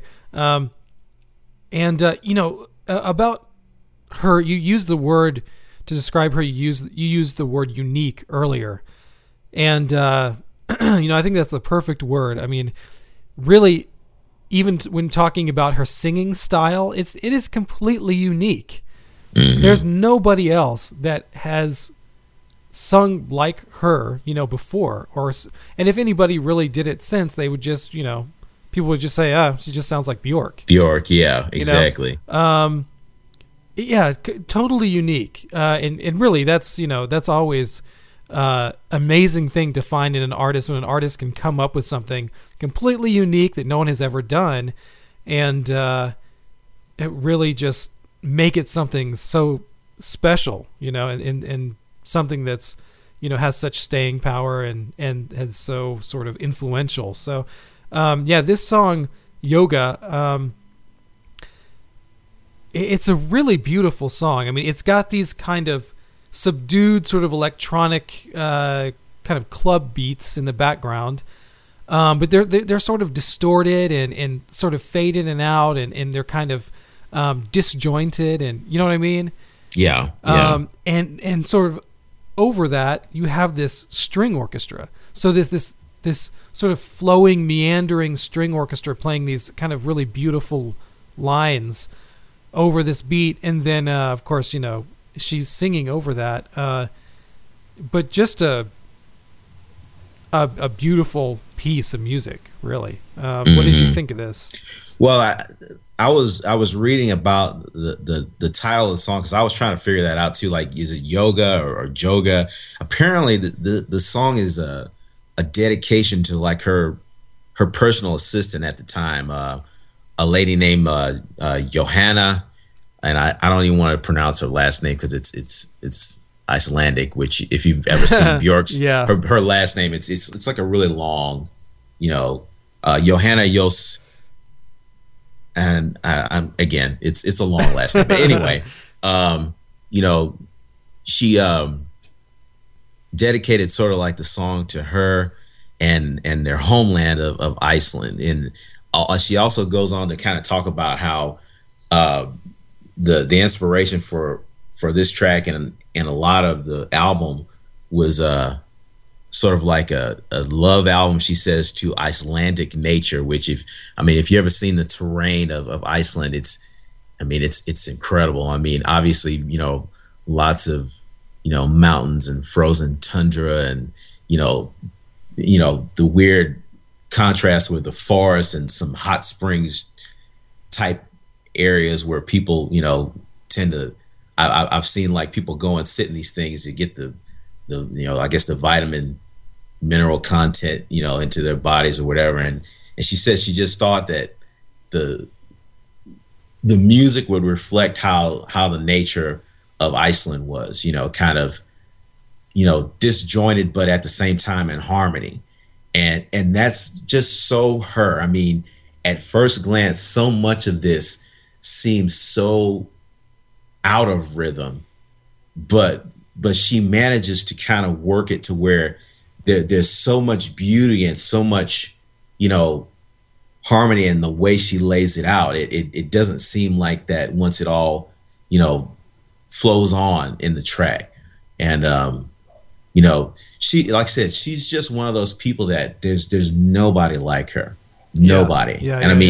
It just weird kind of how she kind of started with the Sugar Cubes. And I saw them here in Houston when they came, and I never would have thought to myself that she would have gone from the way the Sugar Cubes were to what she is now. I mean, there's no way I could have imagined Bjork's sort of evolution, even with that voice. But like you said, very, very beautiful song. Yeah, man. So let's check it out. This second excerpt from Bjork's Homogenic Yoga.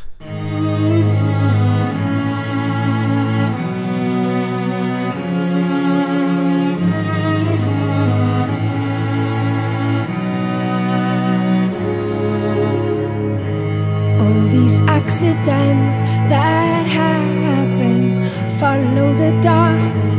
Coincidence makes sense only with you.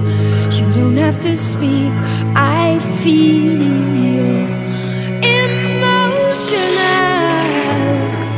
landscapes. They pass on me.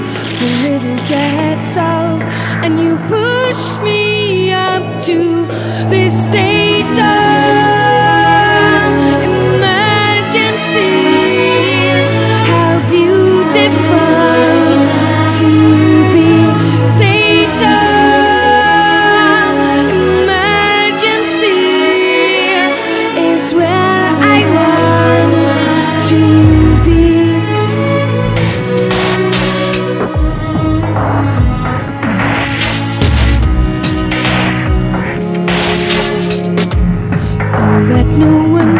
eyes, you see what's inside of me. Every nerve that hurts, you heal deep inside of me. Ooh, you don't have to speak, I feel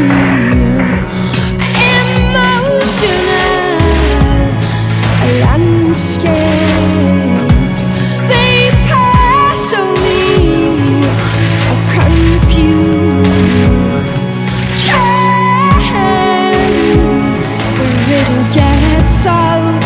And you push me up to this state of emergency. How beautiful to be state of emergency is where I want to be. State of emergency. How beautiful to be. And we just heard Yoga of Bjork. And I wanted to just mention a side thing. If you want to get a good picture of the landscape of Iceland and its people and culture and all this stuff, there's two shows. I know they're both on Netflix streaming. One is Anthony Bourdain's No Reservations episode where he goes to Iceland. That's a good one. And then another one is from a show that I absolutely love called Dahani Tackles the Globe. Have you ever seen this show? No, but you say they're both on Netflix, right? They're both on Netflix, and then there's an Iceland episode. Dahani Tackles the Globe is a NFL linebacker, Dahani Jones. Oh, okay. I do know him. All right. Yeah, he basically, what he does on this show is he'll travel to some country around the world, and he'll engage in their national, whatever their national sport is. So he'll spend like a week there training, and then participate in the sport. At the end of it, it's an awesome show, man. I love it to death. Yeah, that sounds like it would be really good. Yeah, and so he travels to Iceland to participate in strongman. You know, where dudes will log throwing and and like carry these gigantic spheres made of concrete and I'm familiar with that. He trains with a dude named an old timer dude named Magnus Vermagnuson. So it's pretty it's interesting. Funny. But anyway, we're going to move on to our last album for the show, Black Flag, their album Damaged from 1981. And this is an album I had heard before, in the past, not a bunch, I think when I heard it back in the late 80s, I was kind of into other stuff. I wasn't really into punk that much. And so I don't think it really made an impact on me at the time. But, now that I've gone back and listened to it, there's a lot of tracks on here that I really love. And I've always been a big fan of Henry Rollins. Yeah. I've always been a big fan of, his sort of spoken word thing that he does, which is kind of like what it usually ends up being is like a story. Like he'll tell a story of, something that happened to him and usually where he was acting stupid or something. And they usually end with some kind of moral. Oh, hello. And I don't know. I've just always been, really a big fan of that. I've seen him do it live and, but yeah, Black Flag. What do you think of this? Yeah, I'm the same way. I mean, with Rollins, I was more into him before I was into Black Flag. I mean, it was kind of like a retro thing where when he kind of had released, it was like a live album he put out. And I think I saw like a video for Tearing Me Apart on 120 Minutes. I really didn't know who he was at the time. I'd heard Black Flag, but I had no idea that he was even the singer, just not knowing the history. And I just remember how intense he seemed. And I was like, man, that guy, he's off the chain, and, as time went by and, they went on tour with Lollapalooza and saw them play basically, in front of an empty, Starplex crowd in Dallas, but seeing Rollins, just just lay his guts on the stage like he was playing, in front of 1 million people. I'd never seen anything like that. I mean, he totally was just sorry. That's okay. He was totally just, unmoved by, the lack of, crowd participation, so to speak. And I always had respect for him after that. And like you said about his spoken word, I've seen him play with the Rollins band and his spoken word, a number of times. And, like you said, always really interesting stories. The box set he put out in the early 90s, that Get in the Van box set, which is just like a large mix of his spoken word stuff. Yes. That is just an awesome collection. It is, of interesting, anecdotes and travels. His talk about Phil Lynott from Thin Lizzy and his respect for him, his disdain for a variety of people. I mean, which is humorous. I mean, you don't always have to agree with Rollins, but his perception is the thing that I love. I mean, just one of those guys that's kind of like an icon to me. And then this album showing them kind of at, their raw sort of, I guess, peak, if you will, where it's him and Greg Ginn, who they just seem like they were made for each other.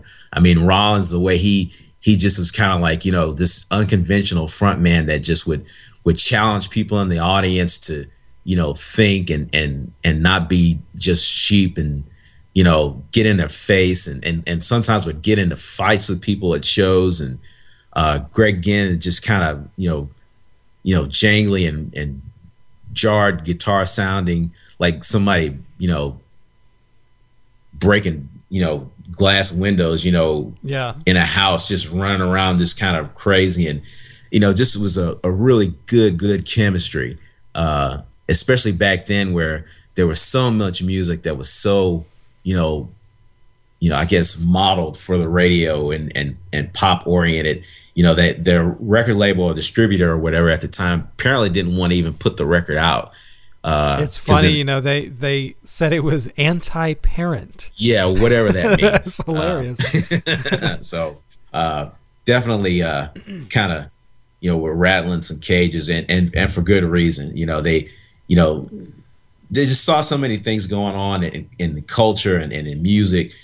People, alcoholic and drug addicted and, just selfish and, consumer, modeled and, just apathetic. And they just totally hated that, just kind of wake up and get up off the couch. And ironically, one of the songs we're going to play is so, poignant for that.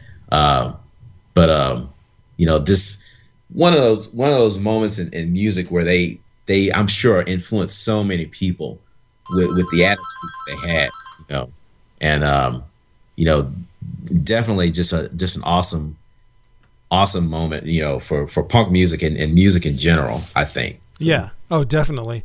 And yeah, you mentioned Get in the Van. I mean, I would really recommend that to anybody who has even an inkling of interest in this, because it's filled with so many stories about, Henry Rollins and his experiences, during the years that he was in Black Flag. And it's really interesting and at times really funny and, just a great thing. Yeah.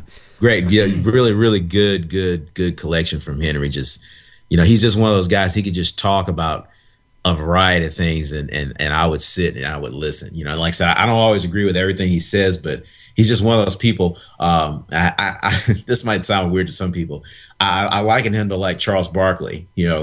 Barkley's like one of those guys too. He says a lot of stuff that rattles people's cages, but I could listen to Charles talk, for hours, and Charles has, like Henry, has a lot of flaws. He's not a perfect person, but he just has this clear, defined kind of mindset of how he wants to live life, seemingly.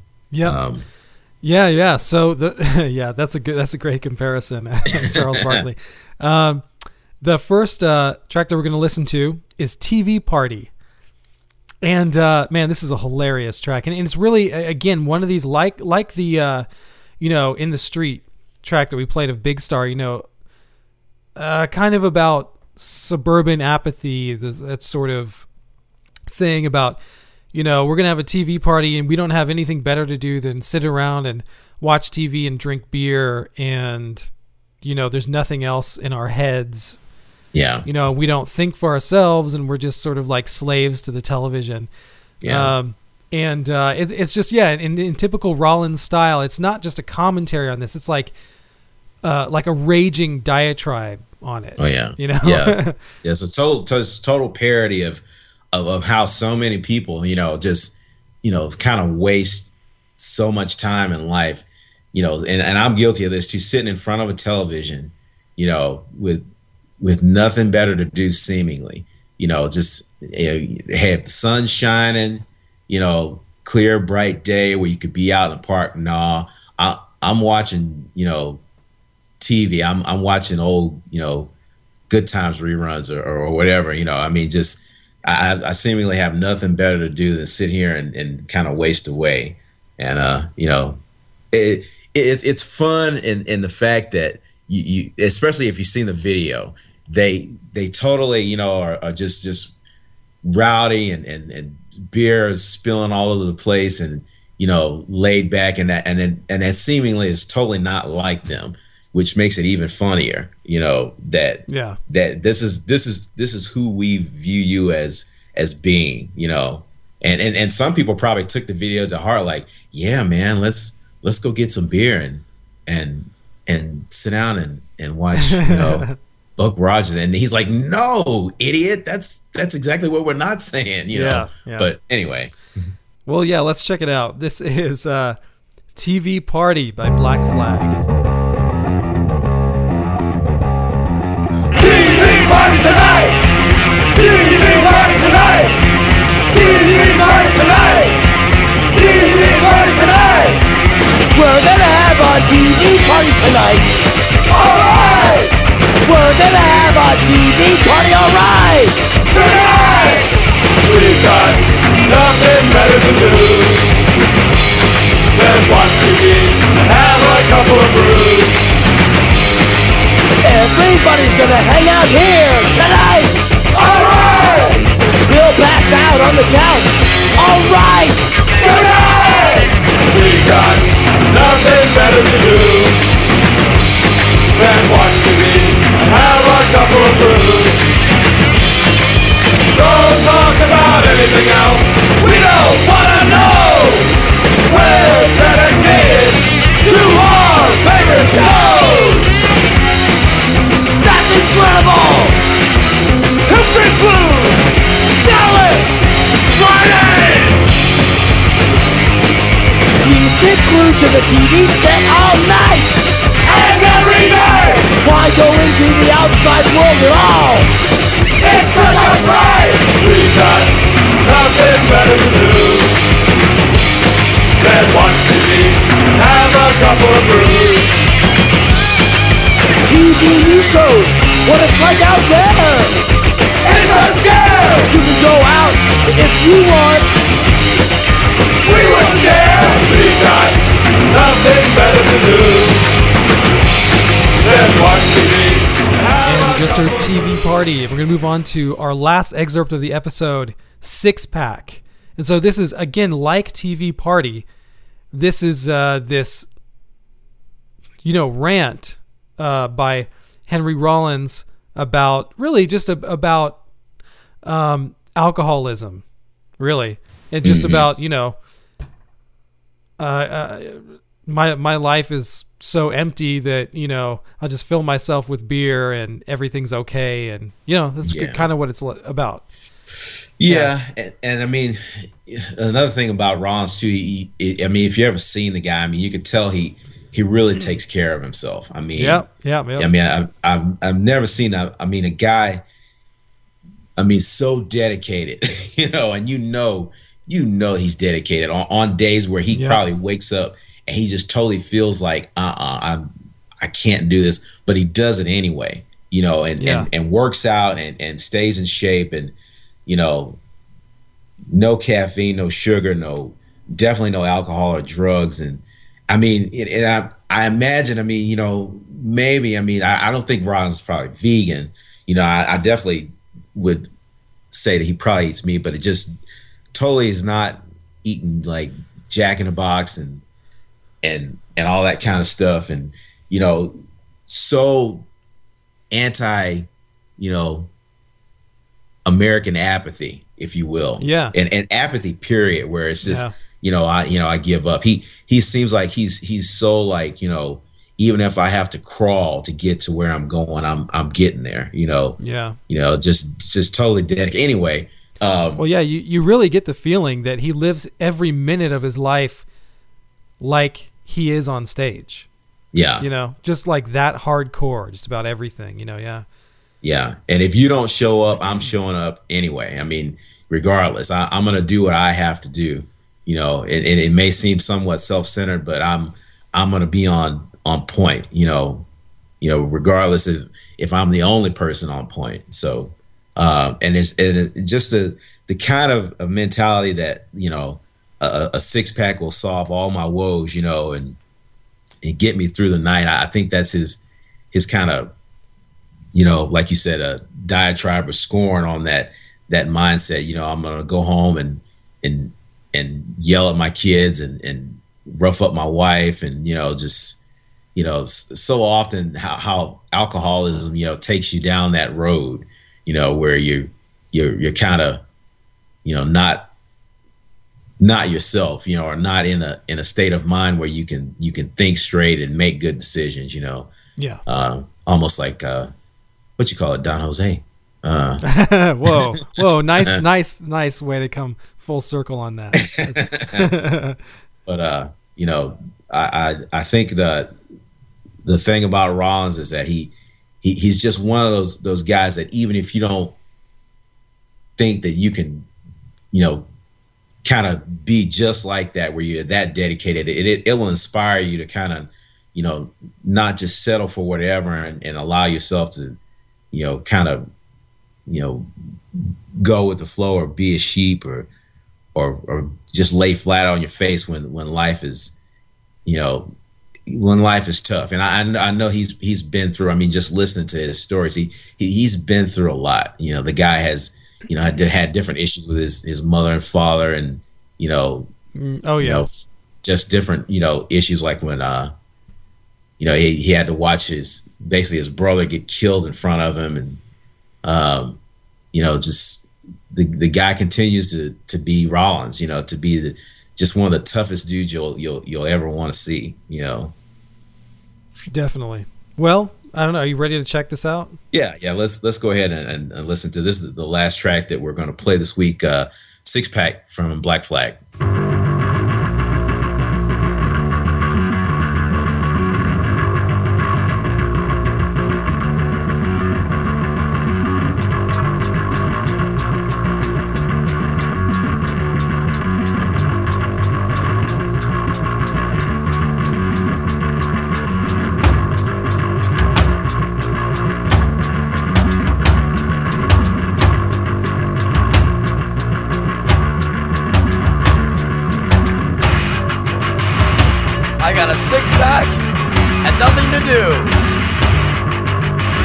I got a six-pack, and I don't need you.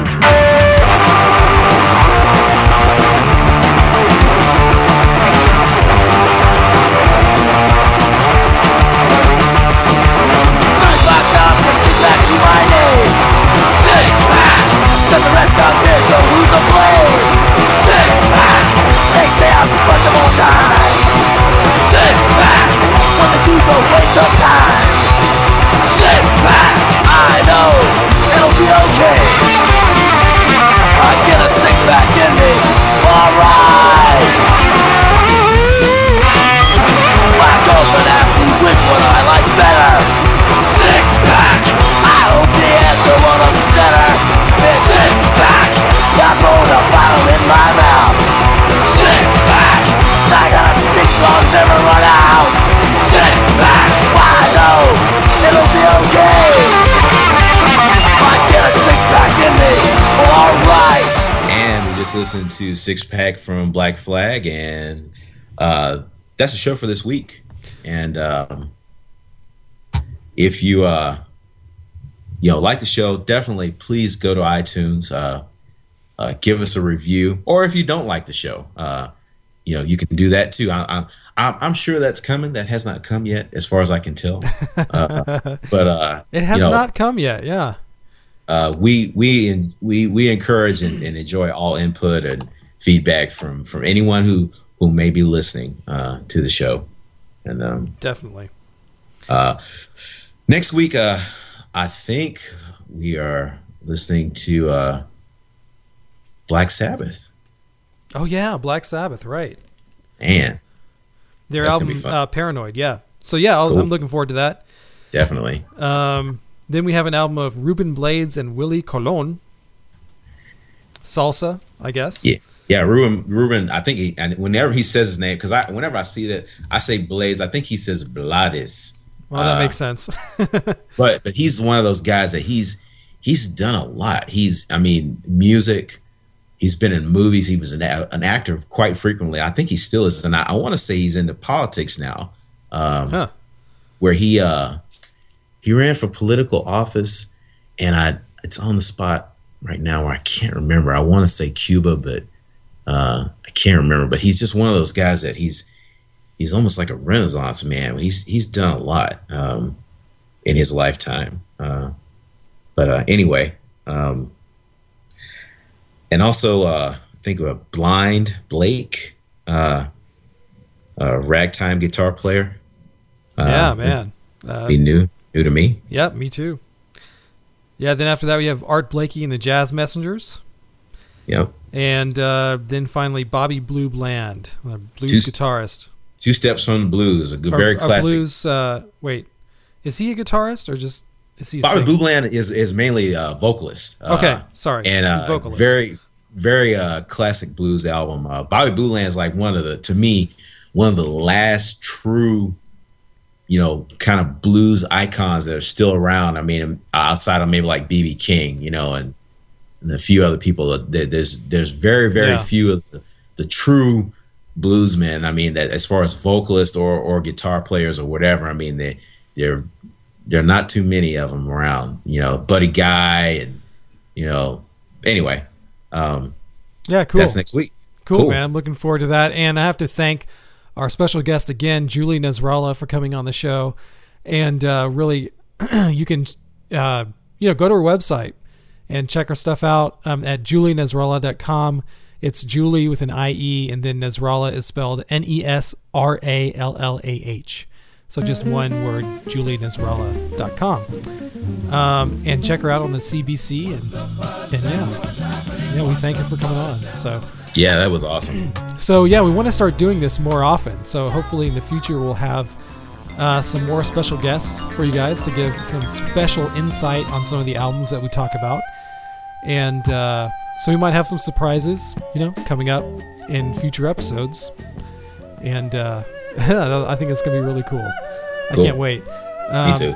So that is it for this week. We will see everybody next week. Later, Mitch. All right. Bye-bye, everybody.